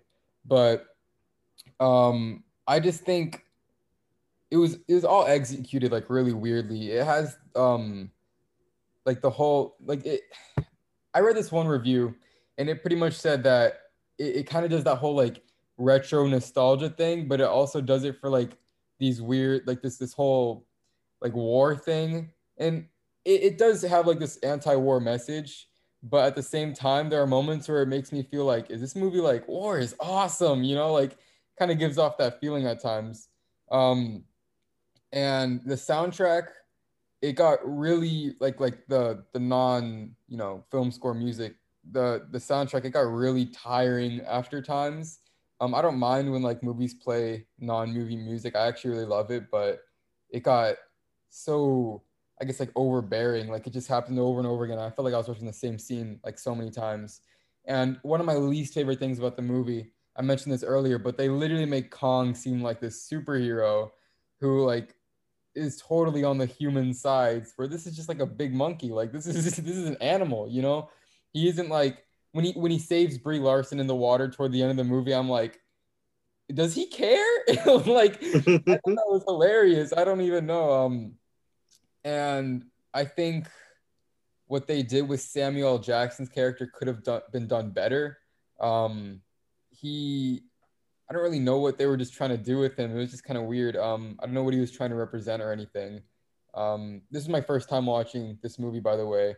And I think it was fun. It was goofy. I enjoy campy stuff, but at the same time, like there was just so much that didn't really work for me.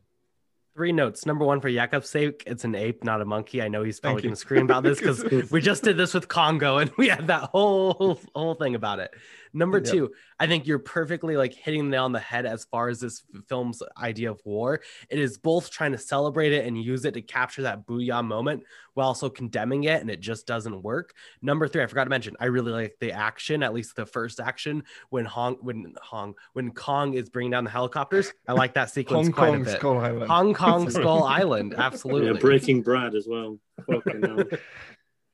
Those are my 3 notes. I mean, you can celebrate. No, hold on. You can be anti-war by showing war and then being, because you know the old Latin proverb, "Si vis pacem para bellum." If you want peace, prepare for war. I think that's pretty much. You can do it successfully. I'm not sure if it does it successfully. You got to a lot of nuance there, though. You got to have very good writing skills. You got to lay your and the issue is, it's condemning the attacks on this. It's condemning the attacks on this island that has no people. Like the issue is not like, it's not the fact that it's violence. It's not actually in the issues with war. It's the fact that it unleashed these lizards. Like that is the issue that is caused by their violence and by their attacks, which is like their representation of war. I don't think this movie does a good job condemning war, despite the fact that it wants to.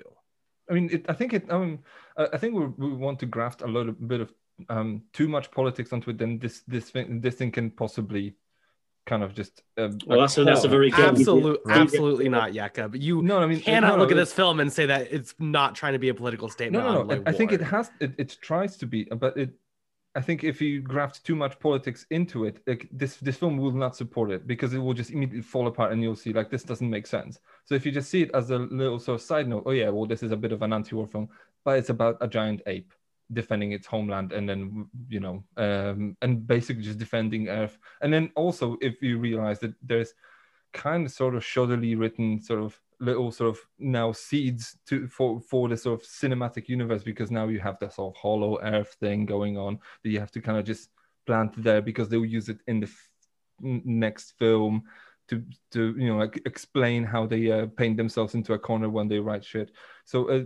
So I can see how this you could easily criticize this sort of political message in here and see it as an absolute mess. You'd be absolutely correct. Whether this film wants to thrive on its politics, I'm not sure, because it clearly wants to be a video game film. And then it also has a problem of King Kong, out of everything that this thing kind of entails, is the one sort of character that has a very sort of one-note lore. I think if you think about King Kong in popular culture, it's basically, this massive ape kidnapped from its habitat, and then it's an sort of avatar or sort of for slave trade. And then there's a few sort of archetypal moments with sort of like there's a damsel in distress sort of idea grafted onto it, and there's sort of like a Beauty and the Beast sort of thing kind of just threaded into it.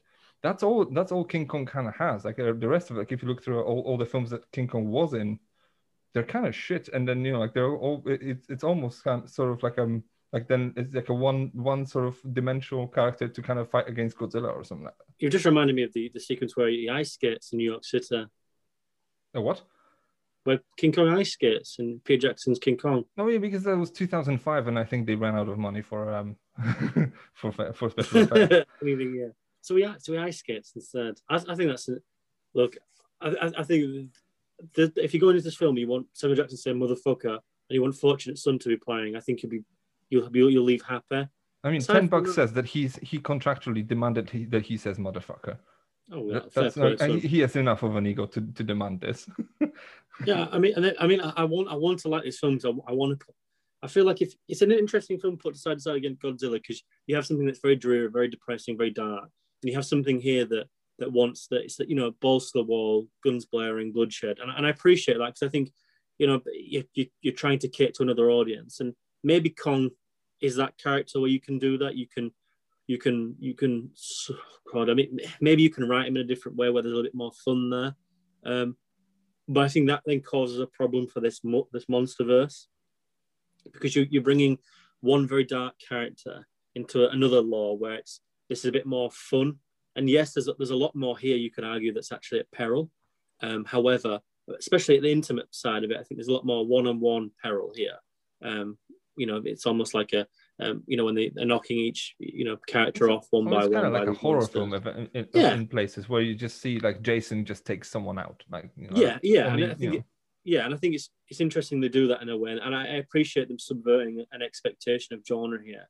But I think that again, that's where my theory about there's no thought process of making a MonsterVerse, because I find that putting these two characters together a very difficult task. Therefore, because you've got something that's incredibly on a mass scale. Then you've got this very intimate story about this ape. Sorry, I'm going to say monkey then, but it's an ape. Oh, you wouldn't dare. But he's not fucking real. But we've got, we'll call him an ape. But we have to have that discussion where, how do we then bring that into this law? And I think the answer is what they do next. And I don't want to talk about it just yet. And I think it's very interesting when you look at this film where this to me is the start of this franchise in a way where we're gonna make a character.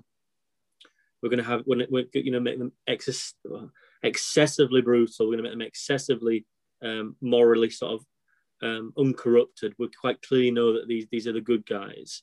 We're gonna have these other monsters are the bad guys, and we're gonna have other characters then do bits and bats. And then you look at that model, and they build upon that. And I think it's the wrong film to build upon. I really do. And I want to like this film. I really do. This is a film that I think is a great. You do like it? No. I said I want to like it. Don't misconstrue. You've already mansplained me once in this conversation. Don't do it again. But we've already had this conversation where, like, I feel like I come across like this miserable bastard where I don't like the blockbuster film, and that's quite contrary. I do quite like the blockbuster. I like going to the cinema and watching something so magnificently out of this world where I can leave my brain for an hour and 45 minutes. I do like watching Glass at the cinema. I do like watching, something like Looper. But I also like Ready Player One. You loved, didn't you? Let me finish. I also do like watching Ready Player One. I also do like watching, Godzilla King of the Monsters. However, I just expect a little bit more, and I feel like it's more of a personal issue, and I am trying to sort of identify that. I don't know if anyone else thinks maybe we're too. I don't know. Maybe I'm too up my own arse here. I imagine one of us in this group might accept that, but I just feel like I wanted a lot more than this. I wanted a lot more. Yeah, I wanted a lot more nuance, and I just think that they've gone down an avenue here, and they've catered to an audience, and that's not really what I wanted. And it's strange as a fan, because not as a fan, let's say it's spectators. I'm not necessarily a fan. I'm not going back to the Star Wars thing, but we question often that when writers go to work, again, I'm going to admit this. I didn't like Rian Johnson's The Last Jedi. I famously hated it. I got on the Euro review on Letterboxd. I just detest that film. And I watched it on a flight not so long ago. And I was watching it. I was like, look, there's a few bits here I don't like. I don't like the Mark Hamill lightsaber thing. And I don't like the Carrie Fisher thing. But I understand what they were trying to do. They were trying to look at an icon and look how that can be broken, how we perceive an icon. And yet internally they can be damaged. And on the surface, I do quite like that. I think it's a very interesting way of thought. it's not a film I wanted, and but it's a film we got, and I have to accept that. And I think the last few years, audiences have had to do that on a larger scale. And this is a prime example for me. This is not what I want out of a King Kong film. I understand it's just basic catering to an audience here, and I accept that, and I've had to develop and accept that. But where I go wrong here is that if you're going to do that, then fair enough. But fucking follow through with it. Like, if you're going to do The Last Jedi and you're going to follow up The Rise of the Skywalker, not only have you fucking betrayed me, but you've also betrayed the people who like that film. So you've fucked off two people. And at least with this, they build upon it. And they do make a franchise of it, and it's going very strong, I imagine. But I just want more love for that Godzilla. I just want more love for that Gareth Edwards. I want to see where that story is. And I did think that, you know, when you get to the end of this and it's like, oh my God, there's more buried. I'm like, well, yeah, that's fair enough. Let's make more of those individual stories. And they just go back to the Godzilla thing. I imagine this made quite a lot less money than Godzilla. And perhaps that's the issue to go forward with it. But for me, I'm just, this is cool. It's interesting. It's definitely like a one and done thing for me. I just don't know what else to say about it. There's just nothing here for me where I can be like, you know, if I'm gonna, I tell you what, you can cut this if you want to. If you're ever gonna you're gonna be under the influence and watch a film, watch this. I would imagine this would fuck you up. If that's what you want to do on a Sunday night, just before work on the Monday, you go for it, and that's where I clap. That's my booyah moment. Well done. But if you're gonna watch this on a Thursday and be like, if you're gonna come off Godzilla, I think, and if you're in that, you want that. Like me, I want a very reality-based film, and I want to find these people interesting. This doesn't do anything for me, and every time I watch it, I feel that, and I can't ever escape it. And I'm not to go repeat myself, but it's an issue as an audience, spectator. It's a difficult thing where should I get what I want and have the film that I want, or do I want something that stimulates me in a way that I'm like, well, they didn't do what I wanted, but I can appreciate it. But I don't think this does this for me. I don't know anyone else. Before you do this, just a quick wrinkle. I just checked. Both Godzilla and Kong made exactly the same amount of money, like $500 and something million. On what budget? Similar, $150 to $180 million budget. This one costs more. I think so. Yes. Where does that money go? To me, this is special effects. Hawaii. Have you seen how many people they have to hire to make this happen? Oh no, don't condescend me, son. I appreciate that. Again, I'm not condescending you. I'm just telling you, like, this is where the money goes. Like, you have to pay these people's salaries. I mean, this is shot in Hawaii. It's got more tax cuts. It's got more incentive to shoot there. They get rid of every fucking actor every 5 minutes. I don't really understand where the money goes here. And I swear if they put tax on fire, fucking effects, and fair enough. But yep. I don't know how this can cost more than the Godzilla, which was shot 3 years. Godzilla $160 million budget, Kong 185. 3 years apart, so we have to adjust for inflation. Someone's pissed that up, I tell you. That's absurd. Can you just show me how much Shin Godzilla, what budget that was? Yeah, it's going to be in probably in yen, but $5. You could. Hold on. Yeah, I just think that you can do this on a less of a budget than 185 million. I just think you can. That to me might be very narrow-minded, but again, I don't know if Carson, Charlie, $15 million. $15 million. 15, yes. Box office 78, by the way, according to Wikipedia. Well, it can be done, can't it? It can be done. Yeah. It can be done with the actors in suits destroying small cities, because that's what they did for years. I mean, you can do it other ways.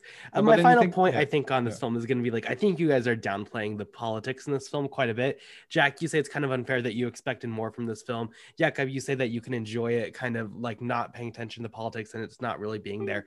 This film defines itself by its politics and its morals. You have Samuel L. Jackson literally fucking it all up. Like, half the plot is dealing with him, and his entire persona is based on the politics of this film. Like, I mean, I get it, yeah. There, like, it's not wrong to expect more out of this film because it fucking says it has more there. Like, it is not at all like lying. It's not at all hiding this. It's not at all like a tiny little side point we're going into. That is this film, and this film fails at that.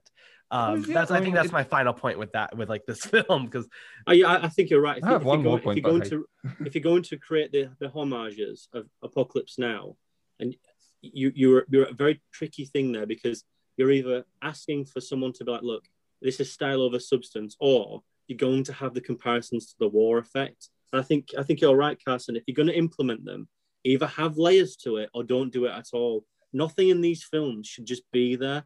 And for me, it's like everything's just being there. I remember when it was like first person like shooting like these fucking whatever they are. And I remember him saying like, it's just a video game aesthetic. We live in a digital age. And I'm like, yeah, that's very interesting. But like, what does that actually do though? Like, are you trying to like imply that we're in a digital age? Because that's far more existential than the actual scene is. We're just shooting a gun. Or are you trying to show like the drama of it, like the one-on-one, the horrific parts of war where it's up close and personal? I think he fails on both fronts. But again, like Jakob will say, well, maybe that's not his point. But I think that's such an easy get out of jail free card, because if you're going to implement that, you should at least have some. Again, I come from reasoning. You're going to say I want to point to everything, and maybe again that's me. It's okay. It's just when you think about. Okay, well, there's Okay, you could say that this is a mess, and yes, there's a lot of politics hanging onto this, and there's more into this. Like there's this castaway sort of thing. The politics of World War II is in the very beginning. There's oh my god, we need to talk about that before we end as well. Yeah, but then so when there's a man trying to make his way home to his family that you don't give a shit about because you've never seen him. That's John C. Reilly. There's plenty of that shit in there. And you know. I know it's a bit of a kitchen sink, and I can, you know what, for the 3.5 stars or 3 stars that I would probably give it, I can disregard some of it and just say, okay, well, pretend this is not trying to be Apocalypse Now, only just make you aware that the guy who made it saw Apocalypse Now, and then have a little bit of fun watching a big ape smashing helicopters. I could switch off for a little while and have a bit of fun, because otherwise I would just hate this. Right?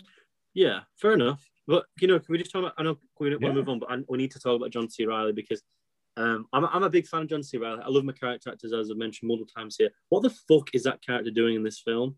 Like, why would you open up your film in 1945, not give a shit about it, and then have a character that is just comedy, doesn't really add anything, and then you bookend the film? That's really poor screenwriting to me. That's someone who's gone, well, you need to bookend the film. It's like, well, why can't we just start it with maybe because someone coming to shore? Way home, and then but who's bothered? And who's it's just, but, I mean, exactly. You've got the Vietnam allegory there. We've got the continuing a war they've lost. They're trying to fight a fight constantly to maybe get some, I don't know, to feel honor, like Carson said. But it's not done to the degree it should be done. And then you have the 1945 thing, which everybody in modern Hollywood seems to sort of romanticize. Like there's horror in that war far more greater than what we've seen lately, and it's fucking bad now. I just find the whole bookend to me repulsive. If you're going to start it, and you're going to have this really mystical element, why don't you start it in the 1930s or in the era the original King Kong was started? Have it like that. Give a bit of cameo, give a bit of grit, and let these people with like rifles come to shore, try and see what it is, and then they get attacked like that. I mean, that then relates back to the law. You have a time frame then. The 1945, when John C. Reilly, it just becomes a comedic element. And to be honest, again, we're talking about a massive ape, and then we're talking about a guy who's a castaway with a big bushy beard in his uniform, and he happens to be the only person on the island who can speak English for everybody. Well, that's like, exactly what he is. Well, it's just lazy screenwriting, isn't it? It's just lazy writing. Who wrote this fucking thing? Dan Gilroy, Max Bornstein, and Derek Connolly. Well, Dan Gilroy's got his fucking fingers in every pie going as well, which was a big red flag for me as well. Because I just, again, I need to move on. But Charlie's about to switch off now. No, I just think that like there's just so many small elements here that just infuriate me. Where it could be just so well done. This film, it could be an incredible Kong film, very much like Godzilla, which I think are on very different paths anyway. But they're just very small. I don't know if it's studio. I don't know if it's Roberts. I don't know if it's a screenplay. But there's just elements here like the first film, and I'm just struck why they're here. I mean, I think this is just a case of like the studio figuring out, oh yeah, well, we can actually, you know, this Godzilla thing kind of just made us a whole shit ton of money. We can actually do this. So let's retrofit Godzilla into this. So they will hire a whole committee of people to kind of just make sure that everything's kind of just sows the seeds for future installments. No one gives a shit, that it doesn't make sense. And then it's basically a mess because there's like 7 different voices in there, and then you can choose whether you like you have fun with it or not. But yeah, it's colorful, it's jazzy, and it doesn't make a whole shit ton of sense. Well, don't forget, this was the time where literally every film was becoming part of a cinematic universe, like the Dark The Mummy. Universe. Yeah, well, The Mummy was the same year, wasn't it? 27, I believe so. Yeah, which I will talk about later. But I think that I mean, everything was part of a cinematic universe, so I'm absolutely like not shocked by this. I don't know when the announcement was that they were going to do all these films leading up to Godzilla versus Kong. I don't think it was before Godzilla. I think 2014 Godzilla was supposed to be its own project, and then they retroactively added it. And you also see it was a 3-year break between films. Like, that is a long time.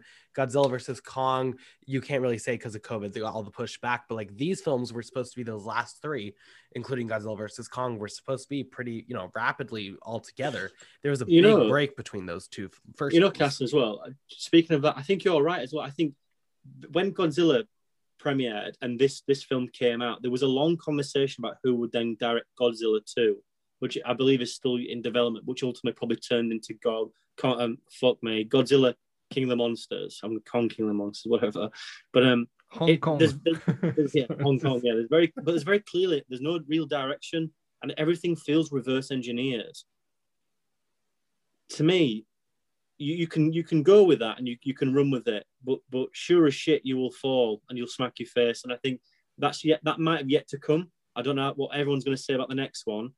But I think that moment is yet to turn up, because there's certain issues with a franchise when you reverse engineer it, where things become problematic. And the Star Wars franchise has had that. There's certain Marvel films that have had issues with that. You cannot create a franchise and have it as a second thought. And to me, that's what this is what this film begins to feel like for me. And that's why I get slightly cold feet. Before we move on, I guess I have one thing I need to raise, and this just irks me. I'm sorry. We need to get to the bottom of this. The curious case of the missing King Kong schlong. Whoa! This massive ape does not have a penis. I'm sorry. It just... So I'm sorry. This is just anatomically incorrect. This is King Kendall. Sorry. I'm really happy we didn't do this podcast during cats. That's all I'll say. I mean, why does he need a penis, Jacob? To masturbate. I don't know, like to pee. He needs a pee at least. Okay. But I mean, he's an ape to you. It's fucking not real to me, man. I don't. Well, I had to agree that this is not real, because I did actually go and Google. I have an actual Google search on my phone. How big are gorilla penises? And and they're actually 2.5 inch. You're on a database if you're not careful. Do you think Ewan thought this was a real gorilla? I'm already on some kind of a database. Yeah, but do you think Ewan thought this was a real gorilla, or do you think he thought it was CGI? Little reference to our Congo episode. Possibly. Check it out now. Ewan's from Sunderland, though. I mean, a lot of strange stuff going on in Sunderland. He said he's never seen an animal he's never seen a chicken in real life, so Jack, you've seen Congo. He thought it was a real gorilla the entire time. Yeah. That's quite sad, isn't it? Charlie, I think you wanted to say... It's quite clearly a man in a suit, isn't it? To be honest, it's not. There's no ifs and maybes. It's a man in a suit, man. No, they thought they got gorilla to... Robin Williams in the background doing this dialogue. Anyway, so yeah, I was just thinking, this is like, I'm watching this, I'm like, this is like Warhorse. Like, they just studios are like, let's just CGI all the penises out of this. Yeah. I want to see a full, uncut, anatomically correct Kong Skull Island edition. That would easily bump it up at least like 2 stars. Yeah. With the penis. Yeah. I think it becomes slightly problematic because if he's fighting his enemies and he can use it to like hurt him and stuff like that, it becomes a tricky, subject of conversation, doesn't it? Especially when he fights a dinosaur. You know how like Godzilla has like the tail whip that he uses on like the... Did he use on the Muto in 2014? Godzilla has like the tail whip. Kong can have his own sort of thing. I'm pretty sure you get the idea. Yeah, I think. King Kong Dong. Yes. Well, let's move on. Yeah, I think on that note, I think it's time we move on from Kong Skull Island to 2017's Godzilla, king of the monsters. The Earth unleashed a fever to fight this infection. Its original and rightful rulers, the Titans. For thousands of years, these creatures have remained in hiding around the world. And unless all the Titans are found, our planet will perish, and so will we. They are the only guarantee that life will carry on. Godzilla King of the Monsters follows the heroic efforts of cryptozoologist agency Monarch, didn't say that right, but whatever, moving on, as its members face off against a battery of god-sized monsters, including the mighty Godzilla. I'm going to start with this film. I saw this in cinemas and I hated it. I genuinely could not stand this film. I remember it came out the same weekend as Rocket Man, and I watched them pretty much back to back, and it was not a fun number 2 film on that double feature. Rewatching the film now, I realized I had more. I don't like the film that much. I don't think it's great. Thought it was much more digestible this time around. I still think the plot is incredibly stupid. You get this really kind of annoying going from place to place to place to place and how it rapidly moves on. But I think it was more fun. The reveals I found weirdly fun. It's not good, but Sarah Paulson turning on them. There was some really fun reveals I thought throughout. The CGI I think is quite piss poor, if I'm being honest, and all the other monsters. I think the series overall, now talking about this, has a history. Every monster except Godzilla and Kong feel instantly forgettable and rather shitty. But I thought there's at least competent. I think out of all these films, this is the one that I had the most fun with. But when you look at those other 2 films, well, I mean, that doesn't really say too much. I might contradict myself here, so I'm going to be very careful. Everything I've said so far, I completely agree with, but I'm going to say this. I like the down and dreary Godzilla. I really do like that film.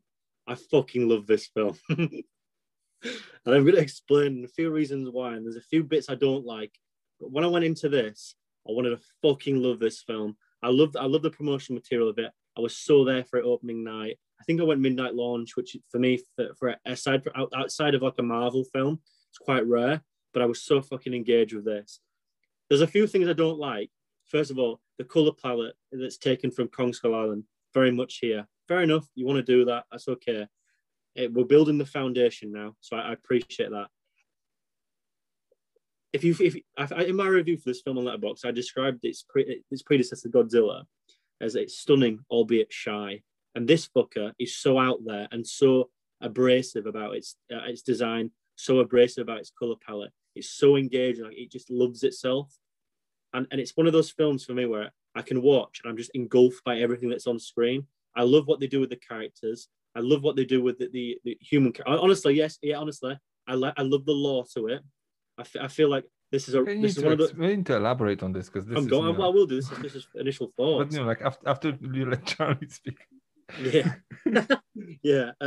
But yeah, I love the lore to this film. It feels like they're building on a connection. I love the evolution to the character. The one problem I don't like, and an issue I have, is the human element to it, where it feels like they have to reinforce humanity here, and they do it in such an obtuse manner. I like everyone here. I like Carol Chandler. I like Millie Bobby Brown to a certain degree and what she's done. Enola Holmes, I'm not interested in, but this is fine. Vera Farmiga, I've always really liked. I think she's in Hollywood standards, as not me. Hollywood standards, she's very unconventional. And I think she's a very beautiful and very wonderful actress, how she's presented. She always does something very off kilter. And I think the problem she has here is not as an actress, but as a character, is that she's the villain. And again, why do I care about a mother who's shitty to her daughter and has an issue with her husband, who's the villain of the piece, when I've got a 3 fucking headed dragon flying over, decimating the whole of North America, and he desecrates Spain? Why do I care about her?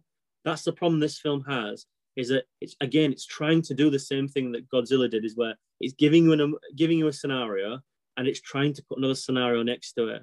And I'm not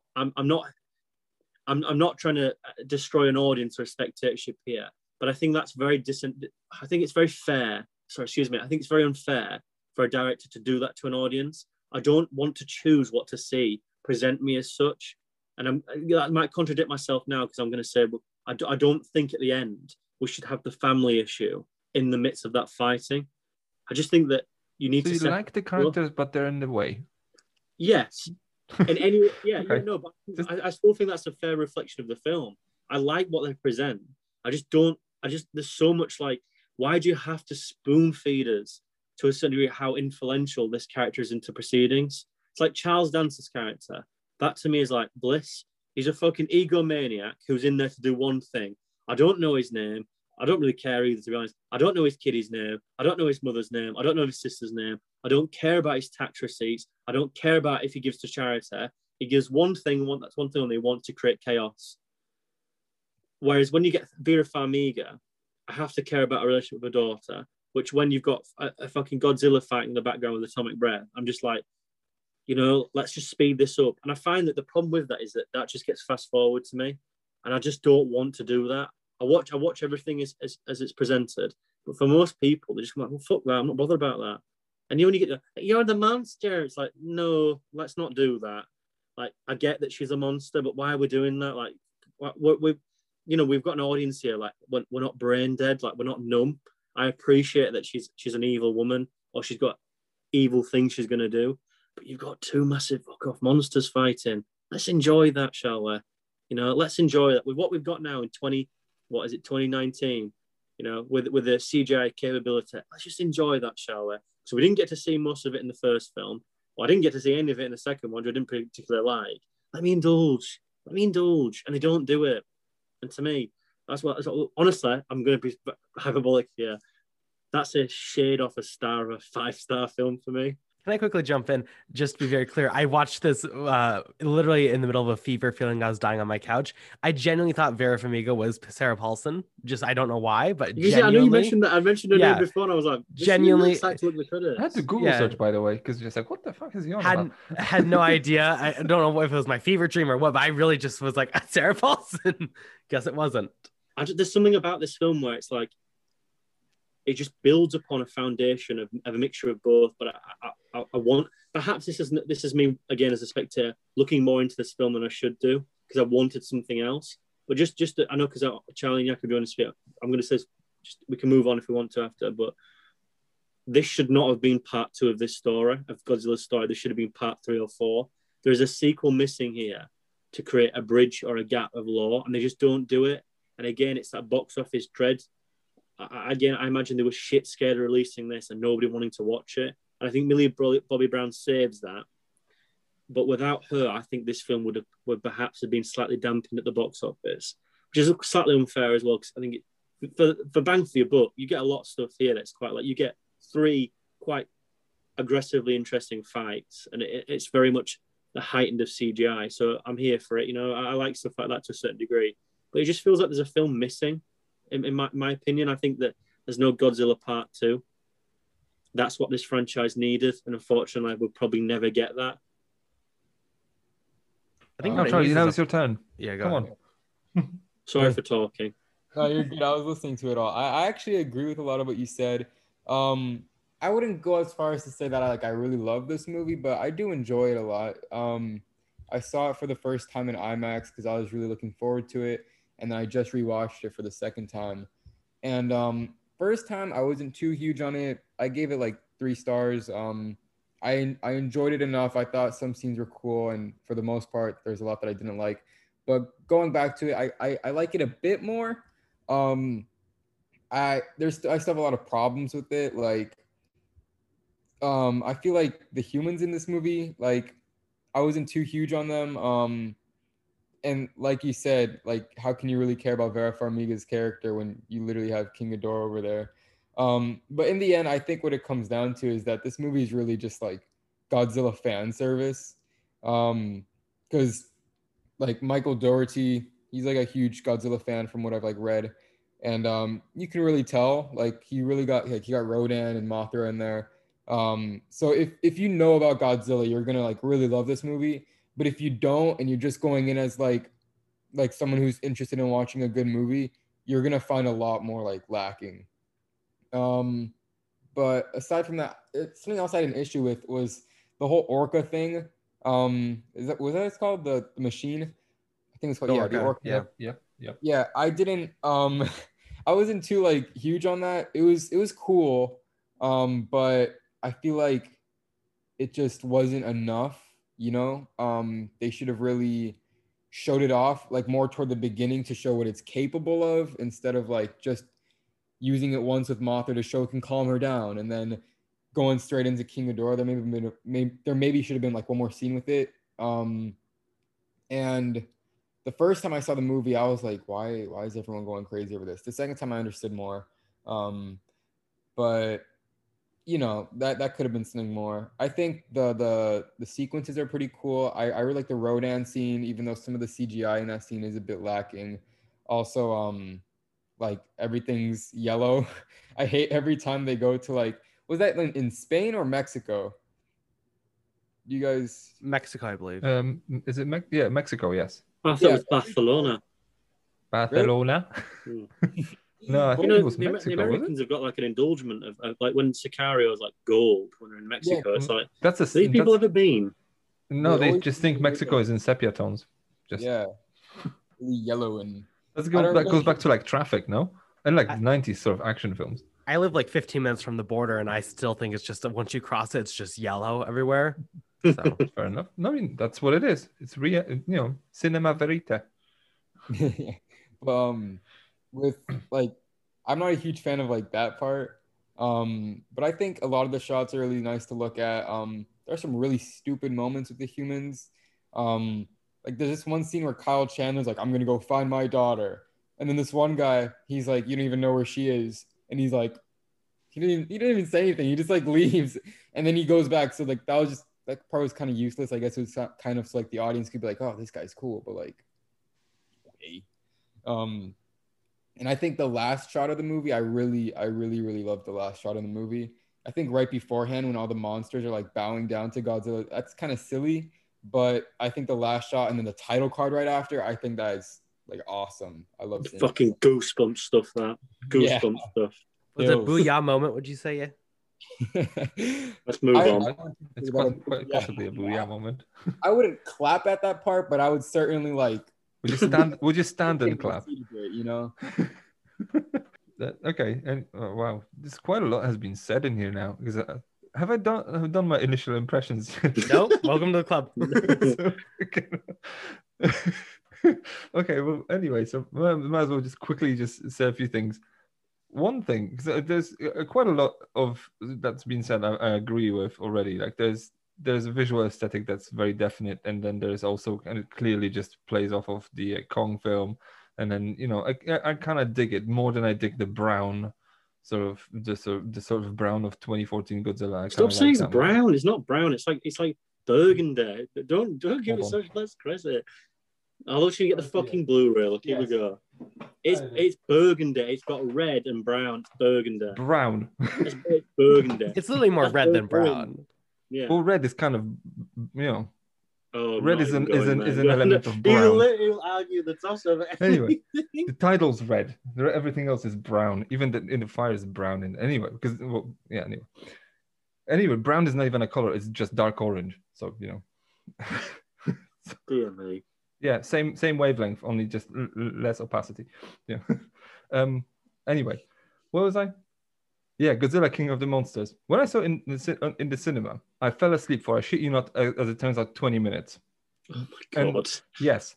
Do you know noticing a pattern here with you and seeing these films? Yeah, every single one I fell asleep watching. Can you possibly tell me, if you had to guess, where I fell asleep? Would it have been the Mexico sequence? No. Antarctica? No. I would say in that segment in between where Millie Bobby Brown runs away and the Mexico sequence. Okay. When Godzilla takes the nuke to the face, or something like that, and then he has to just go and rest under the sea, and then they go into the ancient sea of whatever, and then Ken Watanabe takes a nuke, and then he has a moment with Godzilla and he deploys it. I never saw it in the cinema. That's honestly one of my favorite scenes of the film as well. It's literally just the most unneeded sort of piece of Oh I was my just God, like, this I is the can't 20 do it. minutes that could go or just like be condensed somewhere, because that's holy shit, this film's too long. Yeah, I think the runtime also could have like been shaved down a bit. Because it's just wedged in between these two massive set pieces. All of a sudden there's this downtime, and you're like, what am I supposed to do now? And you just like nothing happens. They just explain things, and like I don't know, Kyle Chandler is not making any sense, and all of a sudden this happens. Like he doesn't make any sense throughout the film, because he's kind of like, I hate Godzilla. We need to help Godzilla. Where's Godzilla? I'm totally on Godzilla's side. Like the fuck, just make up your mind, Kyle. Like, just, I don't know, because it's poorly written, sort of in general, because it's just wants to be so much in such a short span of time. It's literally like it has the complex of so many sort of the cinematic universe films that sees that you could see that the producers see what Marvel has, and they want the final end product without going and having the 10 films, the building up to the big sort of having the universe kind of come together. They want this too quickly, and this literally is like Batman Forever, like too many things at once. It's just, this could have been like you don't need Rodan, you don't need King Ghidorah and Mothra and all these people in the same film just yet. You could have just easily spaced it out, and people would have bought it anyway. And then they don't even put Ebra, which is like low-key the best monster of this fucking universe. That genuinely pissed me off the first time. I have this working theory, though, that the ideal form of media, that every story would be best as a 10-part miniseries on Netflix. Granted, WandaVision proved me wrong, because that should not have been a 10-part. But I think that literally, like, this film screams, like, if this was a 10-part miniseries, imagine every episode an hour long, let's say, it would allow those characters to change their minds and feel a little bit more natural. I think they could flesh it out a little bit more, because I agree it's too long how it is, but also it needs more time to flesh out all of these monsters. Like, I think that really would have been ideal. I think, though, crediting like this film and how we've already talked about with the original Godzilla and Kong for that matter, this at least like turns these monsters into animals. It gives them, like you said, mentioned Jack, a lore that makes sense. I do appreciate that quite a bit. I feel like this has the best handle as far as this entire franchise on like, what are these monsters? How do they think? Why are they doing what they're doing? It makes sense. But this film feeds you this thing. Like but this lore is just like, what do you think we should call that one? And then Zhang Ji goes like, in Eastern culture, we call this Rodan. And like, oh yeah, that makes sense. Well, how do you want them to do told it? me this. Like, yeah.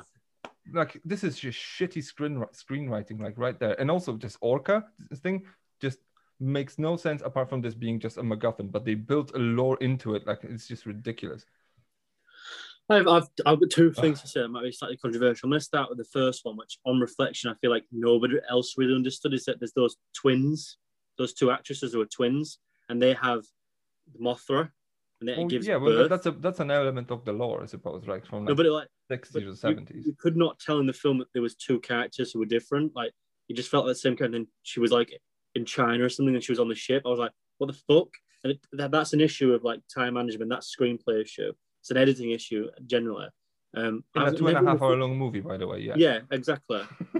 The other thing, I think on reflection, what Carson said and what you just said there, I'm a big believer in that.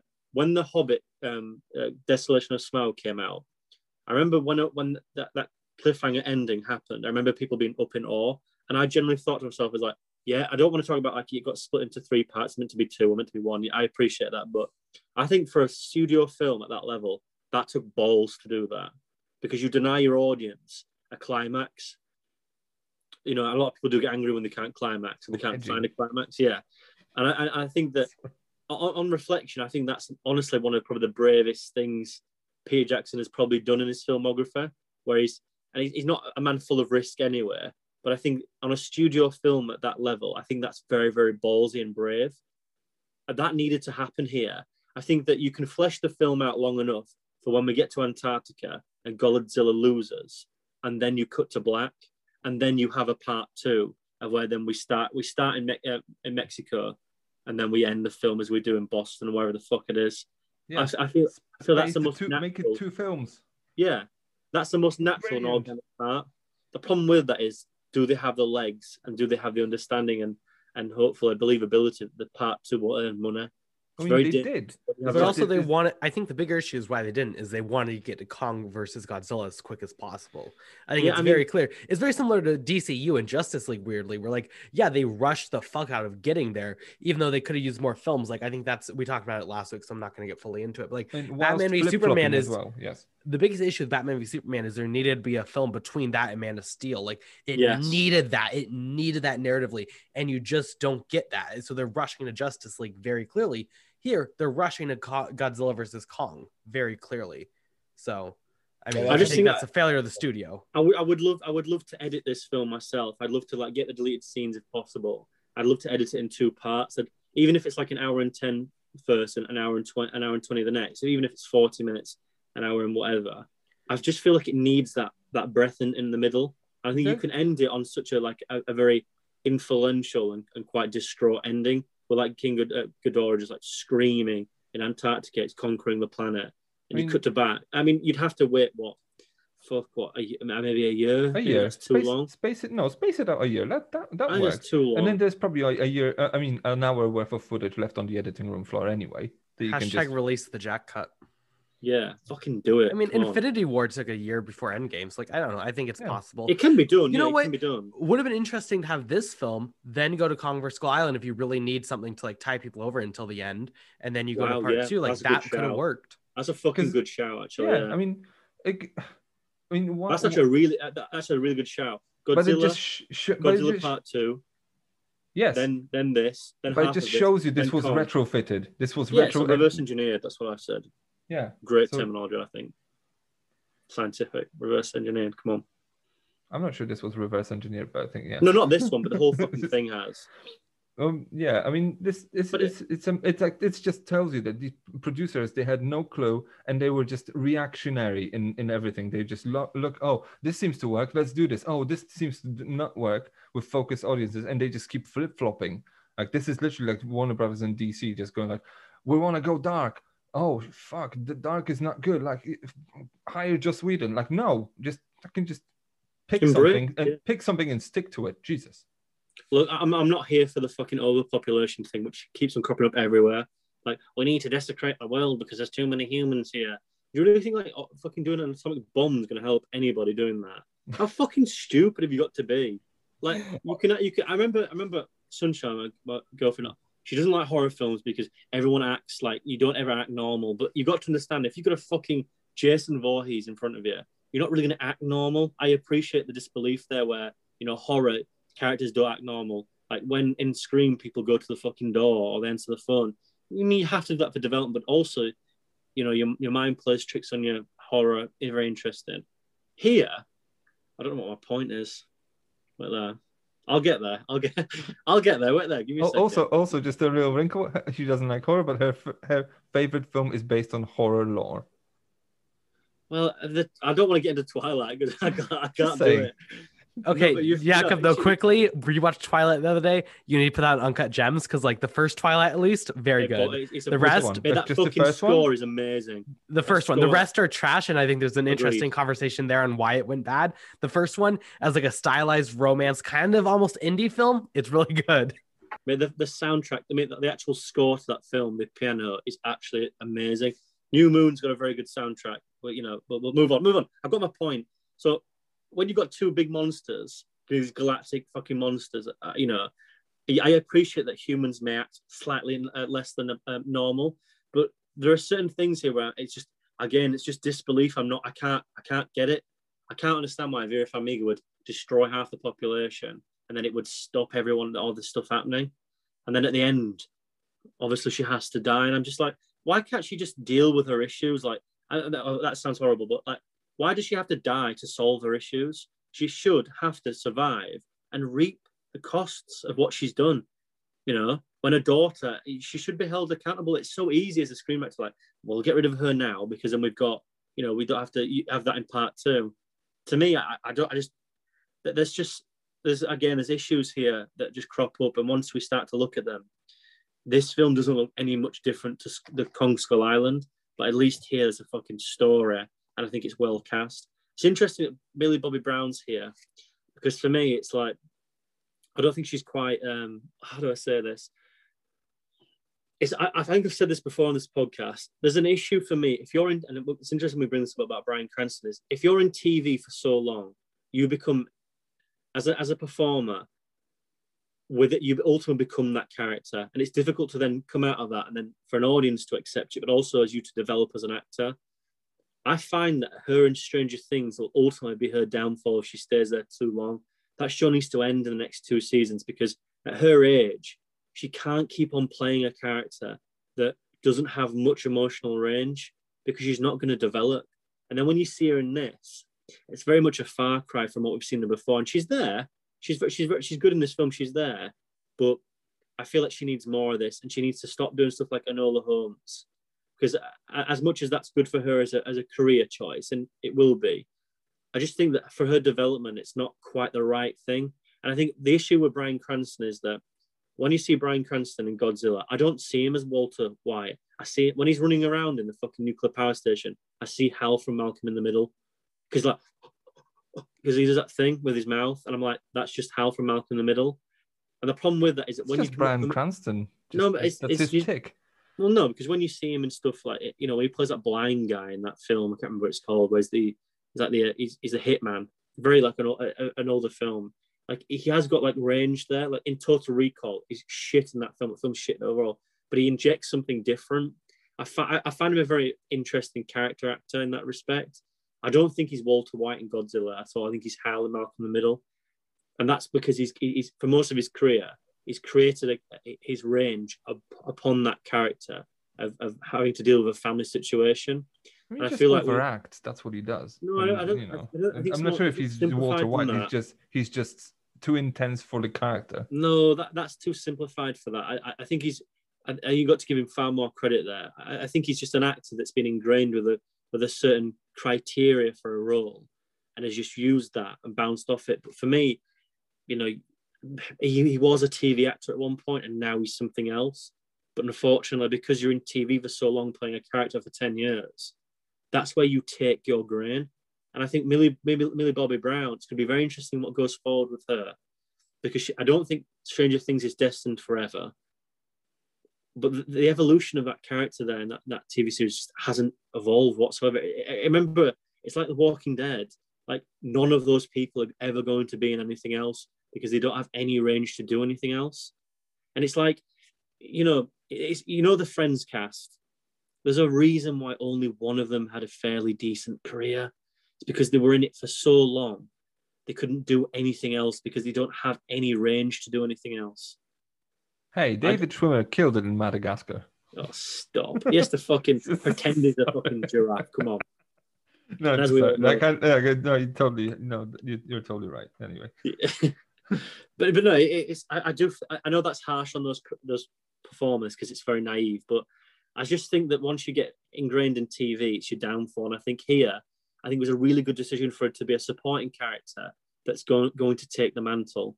The problem with that is that where does that go? Because Enola Holmes doesn't give me much hope. Although there's a different text there's a different theme genre. I just think as a performer, I think she needs to really go down the Daniel Radcliffe route and do something relatively crazy. And then, not crazy, but just do something interesting. Look at Tom Holland now. Like, really? Like, are we really going to applaud Tom Holland for doing Cherry?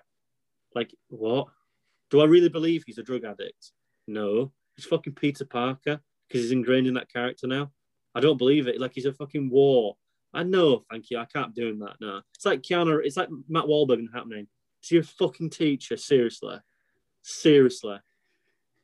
Can't be doing it. It's not, to me, We're drifting away from the topic now. What are we talking about? She needs her Swiss Army woman. That's what she needs. She just needs like something interesting that's like good. I think it's interesting with Cranston, not to like go back too far to Godzilla, considering we're moving on. But like, I do think it's interesting because I think Godzilla was the same year or right around when he did Trumbo. So like he does have. Oh, Trumbo's a year after, I think. Year after, 2015 Trumbo.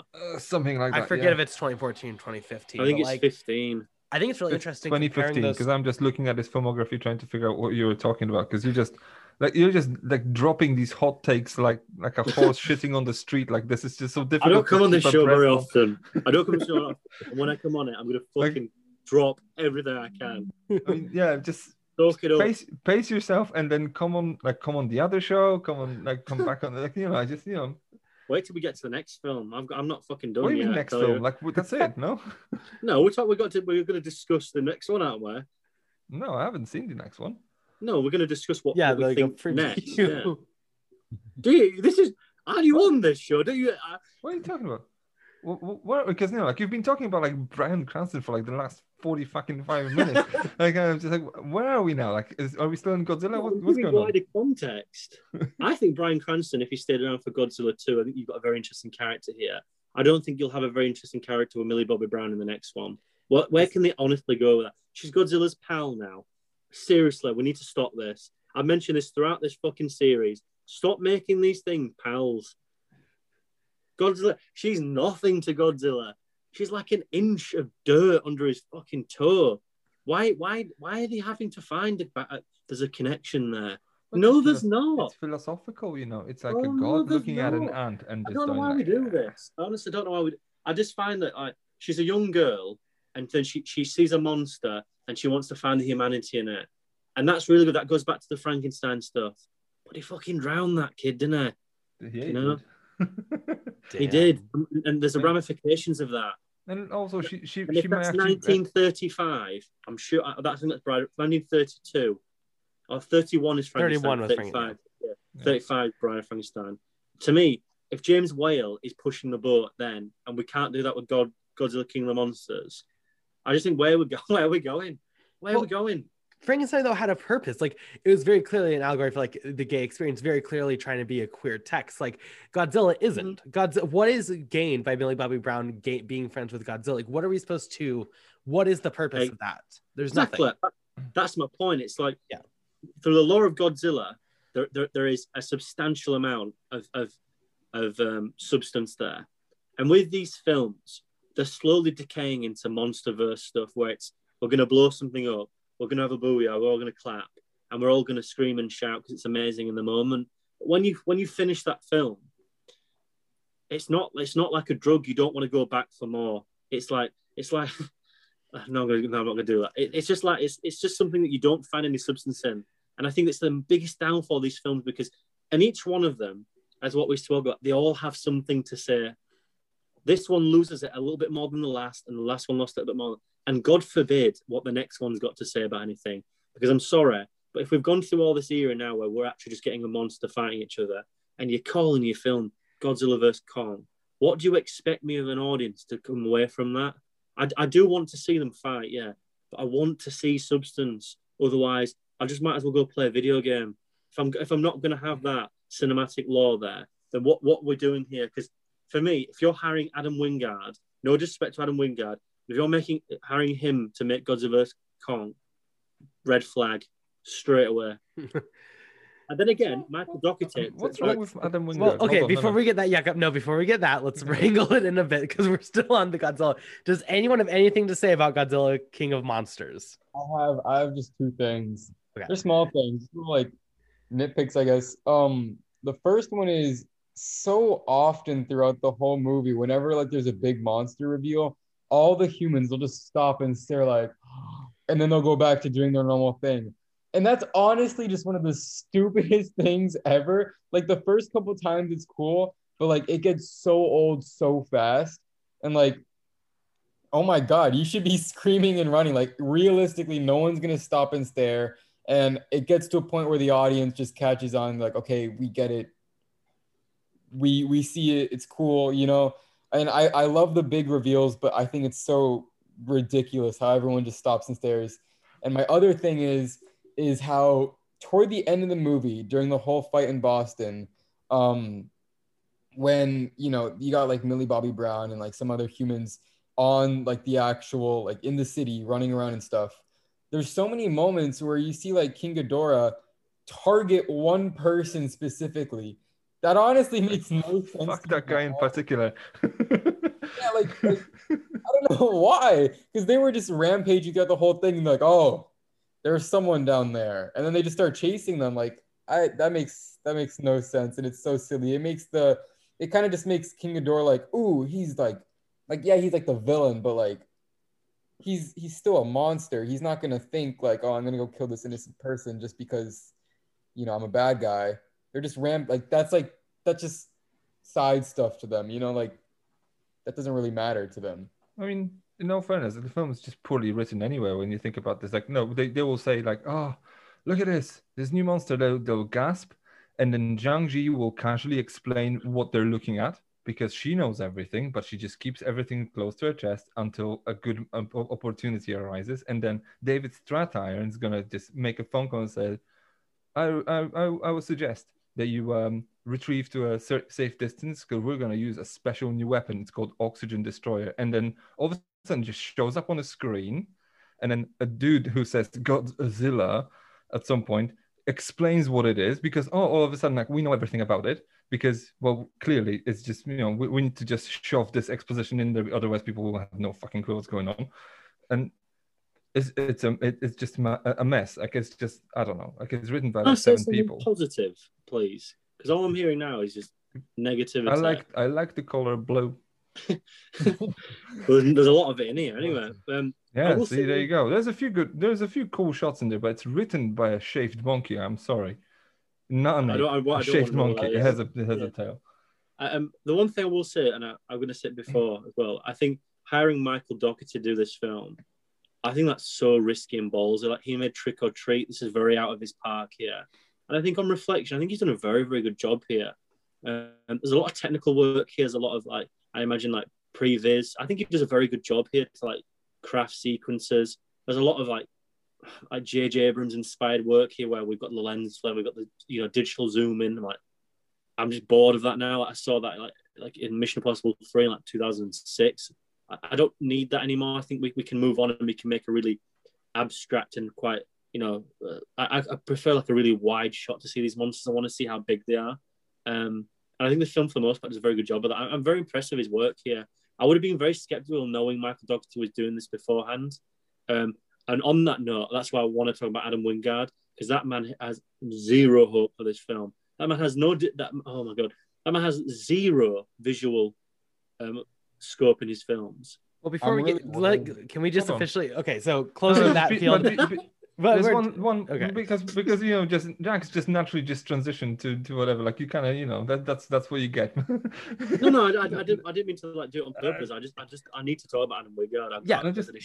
Just hold on a few seconds. I wanted to say one final thought about King of the Monsters. I would say this would have made like, we've just done Congo in like 1995 film. This would have made, to me, a 1990s sort of car crash of a film if it was like half hour shorter. Because it is appropriately done. It's trying to be self-aware, but it's such a mess and it just bores me. Like, after like 1 hour and 40 and I'm done. I can't believe you. How can you say that and you enjoy The Tax Collector though? Because Tax Collector is 90 minutes long. That's why. Oh no. Okay, to be fair, we break apart Jakob's thoughts. We're going to be here literally all day. I mean, I'm not going to indulge in this in this poor attempt at strawmanning me, because like, no, The Tax Collector and this film, two different sort of planes of discussion. One is a monster movie. The other one is a monstrous movie. No, the other one's a pared down thriller about gangsters. Two different conversations. That's like the MCU meme where you put like your like avant-garde thriller for like Stock Strange or whatever. Like, it's a shitty film. It's a like attempt at. No, I can say it's like, well, how can you like Schindler's List if you don't like fucking Godzilla in 1998? Like, no, these are two different conversations. Like, I'm purposefully blowing this out of proportion to show you how dumb this comparison is. And before we go any further, let's hear a word about the sponsor for today's episode. On that note, why don't we move on officially to our overall thoughts? Open it up. I don't think we need to go for an hour on this, but we'll see how we go. Our overall thoughts of the Monsterverse at this point. What are your thoughts going to be on Godzilla versus Kong? You can listen to our Clappercast episode on that to hear the full debate. Let's leave it there because we already did it on the show once. What are your guys' thoughts overall? I think, Jack, why don't you start? You want to talk about Adam Wingard? I'm incredibly scared about this. I think this is not to be on hindsight, but this is the beginning of the end for this franchise. From all intents and purposes, from what we've seen so far, I haven't seen the film. I'm slightly scared that this is going to be completely no holds barred action, and it's throughout the franchise. It's like it's one of the things that hasn't worked. I appreciate that we're going to see the intensity of these monsters. I appreciate we're going to build to this battle, but we all know here that the finale of this film is not necessarily what it's going to be purported to be. We all know that it's going to be a third party here, and these two characters are going to ultimately fight this thing. And there's not going to be again, pretty much. Yeah, exactly. And there's going to be a Mothra moment. You know, save Mothra. How do you know that now? We're going to see that. We just that meme's ultimately going to come to reality. But there's going to be no nuance here. I can tell that straight away. They're bringing characters from everything here that they particularly weren't great in the first place. Millie Bobby Brown coming back with Kyle Chandler. I don't know what you can really do here with those characters. They're going to bring a few bits and pieces on this new Kong Law, new character, especially that little girl has a connection with it. I'm going to talk about very momentarily. But the director you do not want to do this film is Adam Wingard. Adam Wingard's last 5 films, I think he's made them, is Death Note, which for me, what you've got, The Guest, which is generally a one-off for how good that film was. Then you've got the one before that. Pardon? Blair Witch. I mean, I think he did. And what else he did? Oh, Your Next was okay. Yeah, but Your Next and The Guest, they're genre pieces. And I appreciate that, but they're very low-budget genre pieces, Jakob, where there's not much to go wrong there. They're properly indie films. Like, there's no studio sort of... Yes. Like, I don't know, just just pulling the strings somewhere from the outside. Like, this is his stuff. Yeah, and once he's given a little bit more material with let's say Blair Witch, which for me that could be a very interesting film that I think ultimately just did a rehash. I'm not interested. And Death Note I think is quite frankly abominable. Like I not abominable, abominable. Is that the correct? No, it's shit. There you go. It has nothing that for that when you have such a law and you have such love fans and what they do to that film, and it's like, what's going on? Like, what is happening? Like Willem Dafoe. The best part of it is not even on screen. I can deal with it, but for the most part, that film to me is boring. And then he turns up in She Dies Tomorrow, which really annoyed me. And my issue with the film is that they're going to go down. There's not going to be abstract here. There's going to be no nuance, no layers. It's going to be just an action romp, and it's going to bore me.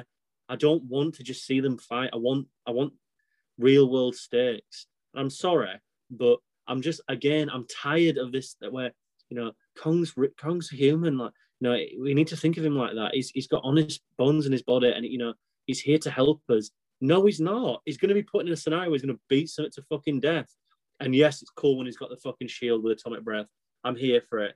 But I don't know how that can be so much substance in that film. To me, I think it's going to be a very limited amount of moments there. But again, this is the beginning of the end for this franchise. If my fears are realized, I can't see them going back from this and going anywhere else, because there's going to be a post. I'm going to spoil the last 10 minutes of this film. I haven't seen it, but I can fucking tell you. First and foremost, there's going to be a battle to the death. It's going to be Millie Bobby Brown and the little kid who likes Kong. They're going to fight to the death instead of the monsters. We're going to have the real bloodshed there. That's going to be like my monster's better than your monster. That's going to be the real ending. And also, we're going to beat up your dad. Yeah, exactly. Like they'll be fighting in the background, and these two kids will be fucking screaming at each other. The post-credit screen, there'll be a mecha King Ghidorah. That's what they tried to do with Charles Dance in the end of the last film we spoke about, King of Monsters. That's what will be set up. We'll go into a new age after this. We'll probably take 5 years off. In world time, it might take 15, 20. We'll recast everybody, and then we'll go the next evolution of these characters. The problem with that is you're going to miss 15, 20 years internal law of where we can watch this. They might make a Netflix show. They might make a HBO Max TV show exploring that era, but you're going to lose the law. So you're going to go back to animals fighting animals, and there's just no substance there, and that's unfortunately what is going to happen. And I was correct about the Mulan Tenet thing. I was correct about She Dies Tomorrow. Anyone that wants to bet against me, I'm here for it. I will bet against the Billy Bobby Brown thing, whatever that is. But I'm telling you, we're going to go mecha. We're going to go space age. It's going to be everything that I think I don't want to see about these films. We're going to lose the human character, and again, for me, I just don't see how long that's got legs. I really don't. I don't see who wants to be there for it, because ultimately we're gonna have those.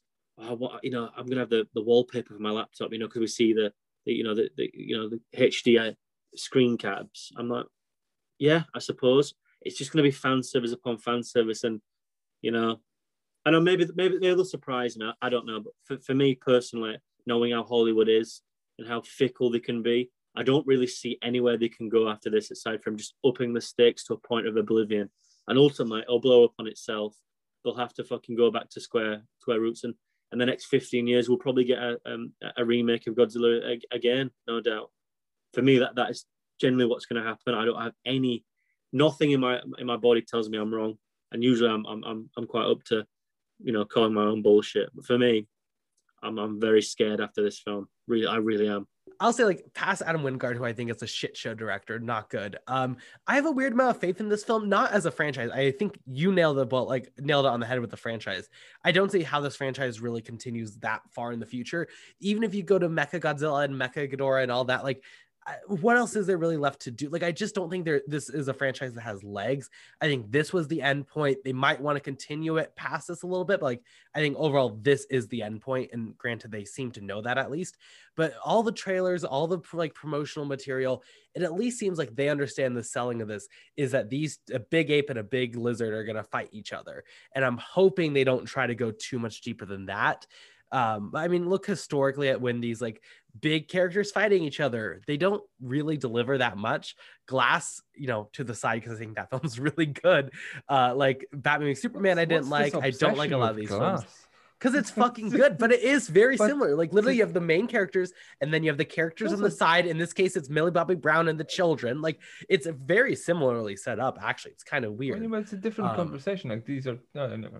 I don't want to get dragged down to this. We can't do another 3 hours on Glass, Jakob. We have to move on. Yeah, you have just to listen find to. Out you're wrong, Jakob, as well. Listen to episode.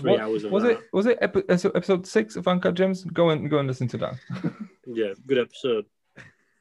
Certainly that speaks some fucking knowledge in that.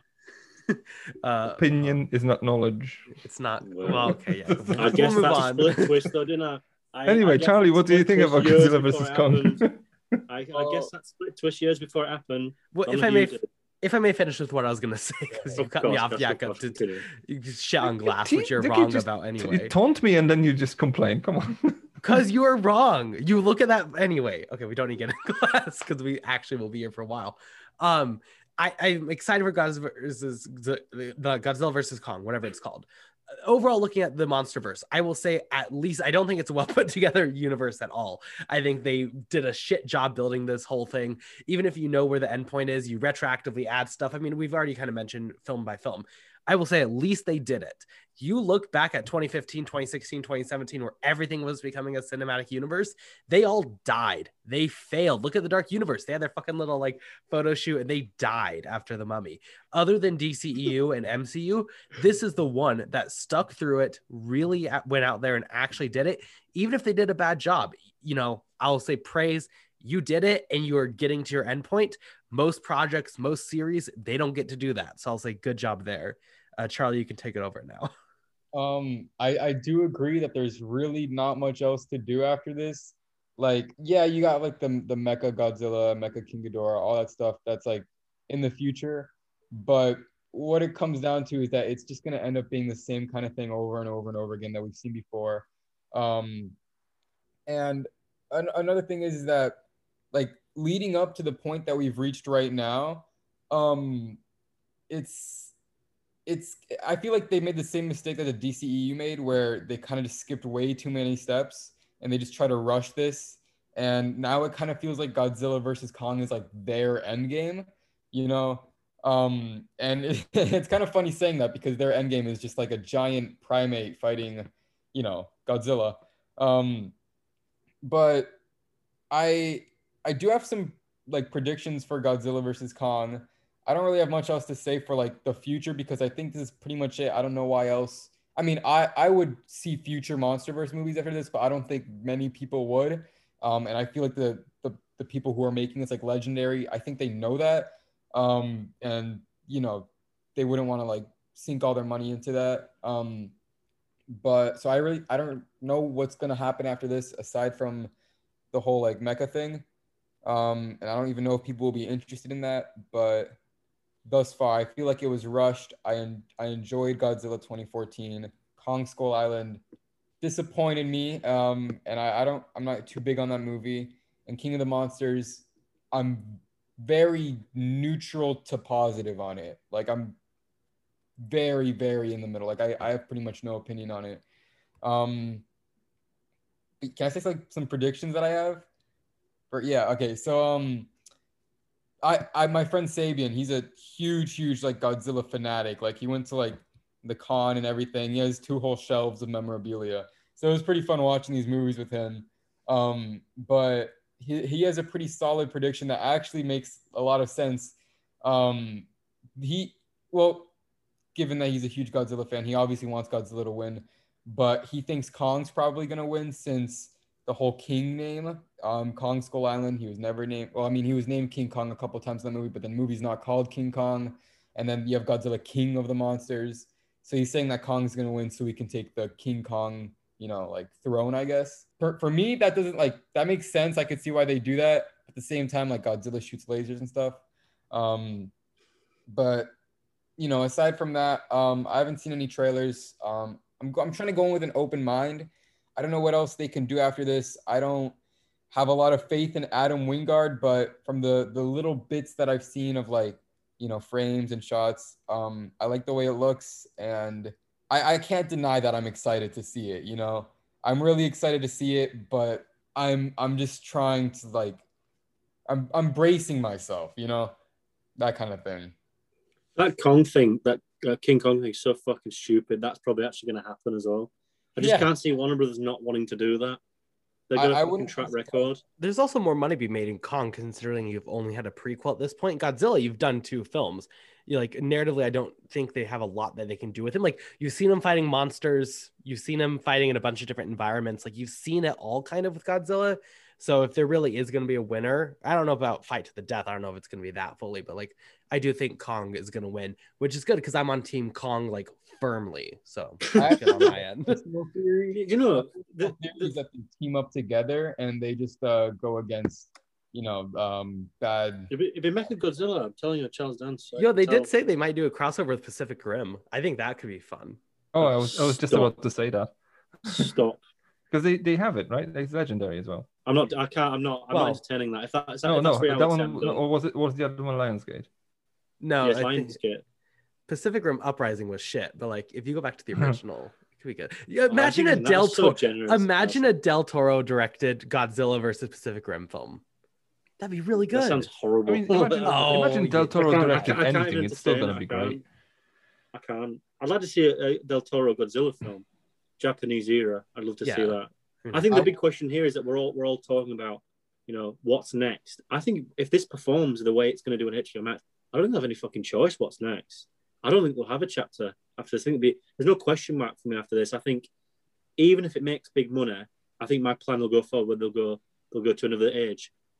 But releasing on HBO Max changes that game completely. I think this might be just a full stop if they're not careful, because it's going to open internationally on certain markets, especially the American market. It's not going to open here.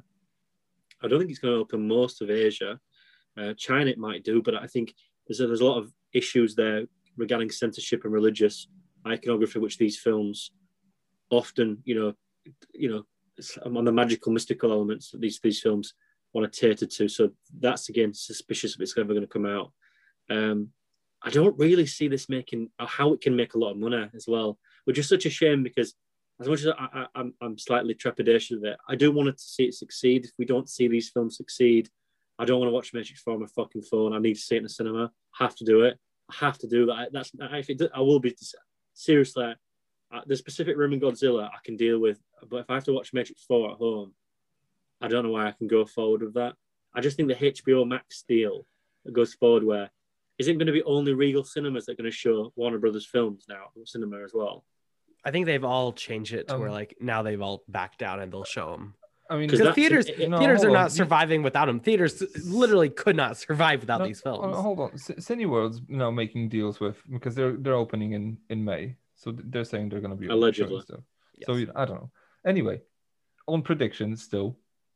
Godzilla versus Kong. One of them is a big ape. The other one's a miniature nuclear plant. Like, figure it out. And one of them's low key a god, right? That's kind of just, I don't know, older in the universe itself or whatever. So I kind of sense like this is gonna be like a BVS where Godzilla is Superman and then Kong is Batman and there's gonna be like a third party and then whatever. But Godzilla's gonna die at the end, and that's gonna be the big reveal. Well, that's not a bad shout. And then when the King Ghidorah Mechazilla thing comes down, they'll have to resurrect it. Yeah. See, there you go. Boom, done. And then you go to it's literally just Justice League, and they'll hire Joss Whedon to make sure this is. The only thing that slightly like scares me about it is that there doesn't seem to be a plan in place by Warner Brothers for next as well. This is their mode now. Like they don't really have a plan. They just flip flop and react. I suppose they can't do in the current times, but you thought they'd have a fucking game, wouldn't you? That's why I just think that. Well, to be fair, like you can't really announce like if they're gonna make like a Godzilla 3, let's say, or a Kong 2. You can't really say like, oh, they're gonna fight to the death, but like, oh, by the way, the next film's Kong 2. So I probably think behind the scenes they have like a much well-established plan. I'm pretty confident after this film we're gonna hear an announcement of like probably multiple films. Possibly. I mean, I will say this. Wow. That's generous, Carson. If you compare, say, like what Marvel and Disney does, no one has more money than Disney. So that's the sort of problem that Warner always had. I mean, all the other studios, they're basically just much, much smaller. So they don't, like, when they want to spend like 150 million on a just production budget plus another 150 on marketing, it's a lot of money. For Disney, this is peanuts. They can basically just say at risk, just spend $1 billion and they'll make it back anyway. If Warner Brothers spends $1 billion and doesn't make it back, they're gonna flop. It's a choice then, isn't it, to release this now? Like, very generous thinking, I know, but like it does seem like we're kind of rounding the end of this like pandemic. Theaters are opening. Like, you're choosing to release this in March. You could push it back to, let's say, November, whatever. And it does feel like it's, as safe as we've been in the past year, saying theaters will probably be open then to a much greater degree. There's vaccines going around. Like, you are making the choice, the active choice to release this during a time where theaters are closed. Like, it's not a good release schedule if you want to make money off this. They've been sitting on this for a long time now. I think they're just basically just burning a hole in their pocket now. I think clearly they want people to see this film. I think this is the perfect time to release this film if you want all eyes on it, because there's nothing else right now. So like everyone's talking about this film. The conversation around this film would not be this big if it was a normal, normal release. Because you'd have to compete against Marvel at every other weekend. This reminds me of the Mulan situation, though. It's like we did this on Clubbercast as well. It's like it came out in its own justified time frame where you only had one rival, which was then swiftly moved out of the cinemas, but nobody gave a shit. And that's a massive Disney property, and nobody. Also, the film's terrible, but nobody actually gave a shit though. It also was premium access. I think if it wasn't premium access, Soul got pretty good. Like, it's hard because it was also shit, like you mentioned, but you also had to pay the $30. Soul got a pretty good, like, entering the zeitgeist to being a big deal. Raya did not. Raya was also premium access. Granted, again, that film was pretty shit. Yeah, we don't need to go into it again, but like Soul was really good. So it's hard to be like, it's hard to fully compare. I'm not a little girl. It's not for me. So. It's hard. Yeah, it's hard to compare them, but I think it's a mixture of like you had to pay $30 for Mulan and it was shit. That died in the conversation very clearly. If it was what range are we talking here then? Because let's say it's got to be if Skull Island is 185, then surely King of the Monsters has got to be 200. This has got to be 200, 210. Yeah, if you want to look it up. We've got to seriously look now about this. This cannot make money back, surely. I mean, logistically, their goal can't be to make money back if they're releasing it during this time, because people have already saw like their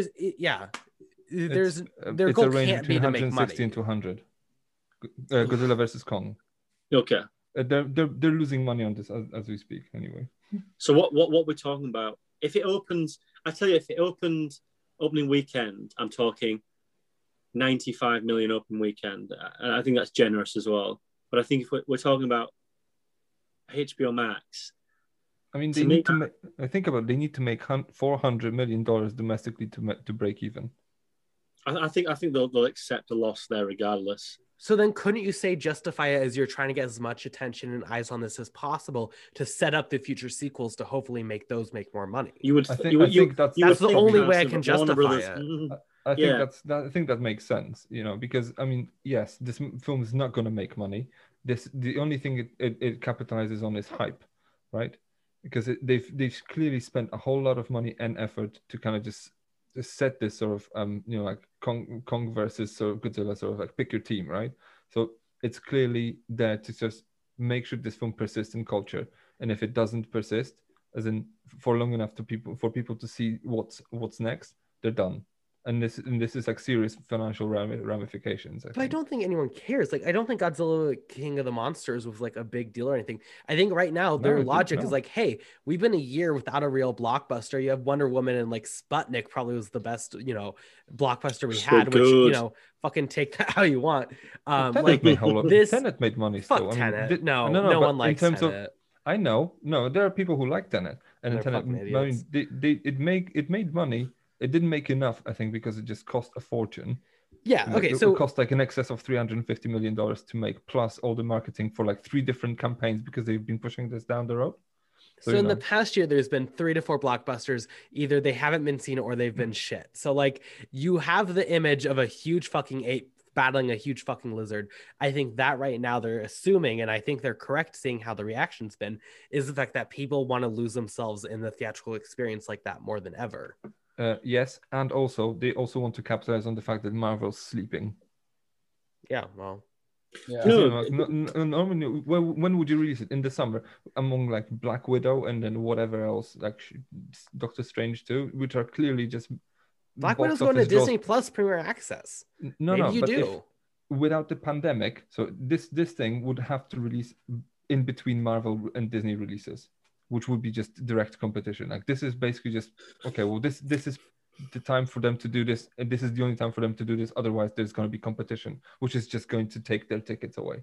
Can I mention just 2 things really quickly, not to put in, but the 2 things I've noticed about just reading about this film very quickly is that, first of all, it's 1 hour and 53 minutes, the shortest of the whole series so far. There's an indication of the issues of the predecessor. But also, as well, internally, contextually, this film takes place 5 years after the last one. So about our theory about the next one taking 5 to 10 to 15 years, that's also very plausible. I mean, I'm if you're going to make a franchise and you've only got 4 films in it, I think you used to make three films in a franchise. It used to be a trilogy. That's how you always used to cap it off. You'd always have a story of a beginning, middle, and end. We're at stage 4 now, which in other terms is, you know, slightly worrying if you're on stage 4 in any of the terminology, which is, again, might be an indication where we are with this film. There has to be surely an olive branch to go forward. So I don't discount that. My issue is that I don't see who's going to be left around to give a shit, to be honest. And I think all 4 of us here, I think we're interested to see it, but I don't think anyone's clamoring to see where this goes next. And I think if you've not got no demand, I'd take a very strong pause after this and reassess. Not because they're poor films, but I don't know. I think there's a lot of direction that they need to sort of work out. But that's where I probably would want my thoughts end, because the more I think about this film, I might use my headache. I just want a Godzilla 2. I wanted a Gareth Edwards Godzilla 2. That's all I ever wanted. I mean, that's what I would have wanted as well. I was going to say that's what we all would have wanted, but I don't know. I think when you look back at it 4 films deep and you look at the trajectory of this franchise, I just think that there's chalk and cheese every single one. And I appreciate that. And as an audience, I think people would like that. But it just makes me slightly skeptical of what we're going to see next. So if we've had a war film, we've had a thriller, we've had an action film. It makes you think what genre this is going to be, because I think this is where the sci-fi comes in quite heavily, or the next one is anyway.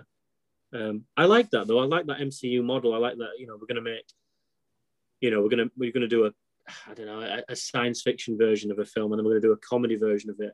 I do like that. And I do appreciate where they're going. They're getting directors who are not particularly fond of this work. Like Michael Dock is an interesting one. Adam Wingard will be an interesting one. If it succeeds, I hope it does. I don't have a lot of fight for there. But I would, you know, there's a lot of questions here, and it doesn't seem to ever want to stop. And I think that says a lot more than it probably should do about these films, unfortunately. Yeah, I mean, I really hope that it makes money, because I feel like a lot, well, especially like right now, like there's a lot of reliance on blockbusters to keep like movies running and whatnot. So I feel like if this movie does well, then it'll like give us or like give time until like the summer when more bigger movies come out. Because I want like the theaters to stay open because I don't want them to go out of business or anything. But at the same time, who's to really tell, you know? Everything's kind of pointing and it like kind of failing. But from like all of my peers and whatever, they all know about it. It's not like it's flying under the radar, kind of like how, I mean, I wouldn't say King of the Monsters flew under the radar, but I didn't hear many people talking about that movie when it came out, at least people that like I knew personally. So this is definitely going to turn some more heads, but at the same time, like, where's the MonsterVerse going to go from here? Probably not far at all. Cool. So to close out the conversation, maybe on Godzilla vs. Kong, we don't need to get into like reasons, but I want to just go around. All of us give our official prediction. Who's winning, Godzilla or Kong? I'll go first. I say Kong. Jakob? What did I say? I think I went with the BBS. You said Godzilla. Right? I think did I say Godzilla or no? Because Yeah, I think I changed my mind now. So I want this to be like BBS.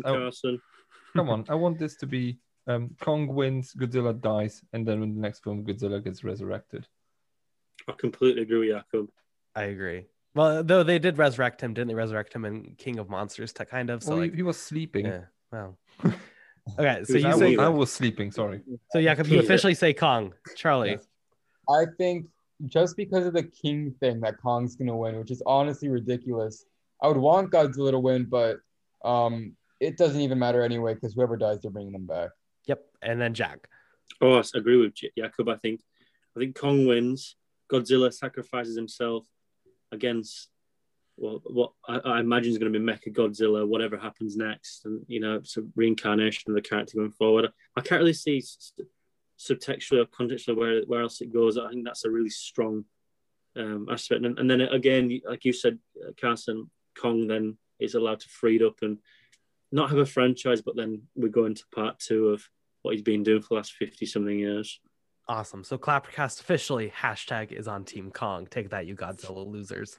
To wrap up Clappercast, we like to end on the crew's latest film recommendations. This has been long, so let's do this rather quickly. I will start us off. If you've been listening to this, I've been on 2001 retrospective, watching a lot of 2001 films I missed, rewatching a bunch I like.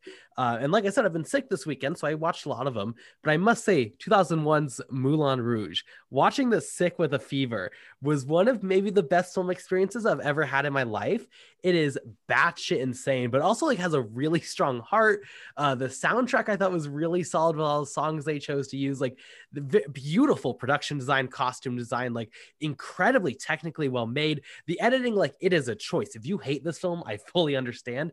But if you haven't seen this one or you haven't seen it in a while and you remember enjoying it, check it out again. It is so just genuinely much fun. And like I said, when you're sick with a fever, I truly felt like I was in a fever dream, but it was real life and it was perfect. Jakob, why don't you give us your recommendation next? Oh, I honestly don't know what to recommend because I've been like honestly like rewatching all this stuff for this show and then watching Justice League over like the course of 2.5 days. So I might as well just reach out a little bit to the back and then follow with what Alina said on the last episode of the show, and then also do a shameless plug for Uncut Gems Pod, you know, and whatever, and just say Never Let Me Go, one of my now all-time favorite films ever. Go and watch this; it's absolutely brilliant. Awesome, Jack. What is your recommendation this week? Well, first and foremost, the soundtrack to Moulin Rouge is actually outstanding. Like the Hindi Sad Diamonds at the end is generally one of my favorite pieces of music and film. My film's going to be a strange recommendation. I watched this the other night with my family because it's a childhood classic, and that's Gore Verbinski's Mouse Hunt. As a directorial debut goes, I think it's outstanding. The use of camera, comedy slaps at the tone, the soundtrack is extraordinary. I think Lee Evans is phenomenal. I think Nathan Lane is vastly underrated as an actor, especially his comedic sensibility. All in all, I think the editing there is also pitch perfect. It was just a wonderful time not only to go back to childhood and see something that you see. Sometimes when you watch something when you're younger and you have this sort of like abrasive nature where like, oh, it's amazing. And then you look back on it 10 years later and it's like, wow, that's absolutely shit. But Mouse not only held up, but I sort of saw it in another viewing landscape as well. As a cinema file, I thought it was extraordinary to watch and really, really indulgent. You know, to see where Gore Verbinski's gone after that into the Pirates films and, you know, The Ring, very interesting director, one that should be noted for a lot of interesting films like The Cure for Wellness, which I think is vastly underrated. But Mouse, and if anyone's got time to just watch something that's farcical, I think you really, really enjoy it. I think it's a film that we want to watch now, where it's a little bit of hope and a bit of fun about bringing us all together about the power of string. Really good. Yeah. Perfect. And Charlie, what's your recommendation this week? Well, given that we were on the note of blockbuster franchise and stuff, we were just talking about one that is pretty much failing, but I would like to give one that I think is succeeding. I would say Mission Impossible Fallout. That movie's not like overlooked at all, but honestly, if you guys like before number 7 comes out, if you guys do a recap of like the 6 movies beforehand, I would totally be there. Fallout, I love that movie, and it's a typical action movie, but I think it does everything right. So that's all I have to say about that one. Genuinely, I think one of the best action films I've ever seen, at least, especially in IMAX. I think it's vastly overrated. Oh, go away. It is. It's boring. Like the Henry Cavill thing's pretty good, but he fucking fights the guy at the end, and the guy's a wimp. I'm sorry. I'm not having it. I'm sorry. The stake. I think honestly, Rogue Nation's outstanding, and I like the one before it, but I'm sorry. Fallout's so overrated. I'm sorry. I've seen Fallout. Loves King of the Monsters, and it's like, this is a masterpiece. Yeah. And then short, actually great action film. He goes like, this is shit. Like, I don't know. Don't you dare character assassinate me on here. I'll stand by what I say. Before we're on here for another 3 hours, why don't we just go ahead and wrap it up at that note? That's going to be it for this week's episode of Clappercast. Where can we find everyone on social media? Charlie, where can we find you? I'm on Instagram as Charlie Brown Bruh all together. And yeah, that's about it. Jack? I'm on both Letterboxd on Twitter as well with the username @JackLukeSharp, where you'll find most of my hot takes. Like Halloween 2 is probably the best Halloween film in the franchise. That's my hot take for today. Jakob? I'm on Twitter at Talk About Film, on Letterboxd as Jakob Flash, and also follow Uncut Gems Pod on Twitter and Instagram. Yeah, shameless plug, sorry. No worries. A good podcast that I'm on most weeks. So, you know, it's good then, right? You can find me on Twitter at BP_movie reviews, Letterboxd, just Carson Tamar. And you can find all the latest releases of film and television reviewed at www.clapperltd.co.uk. We're on Facebook, we're on Letterboxd, we're on Twitter. If you're just listening to the podcast, there's a lot more going on here, a lot of really great voices. So make sure to go give them a shout out. And then, make sure to rate and subscribe, follow. We release a new episode every single Wednesday. We'll be back next week to discuss all things cinema. Thank you so much for listening. Goodbye.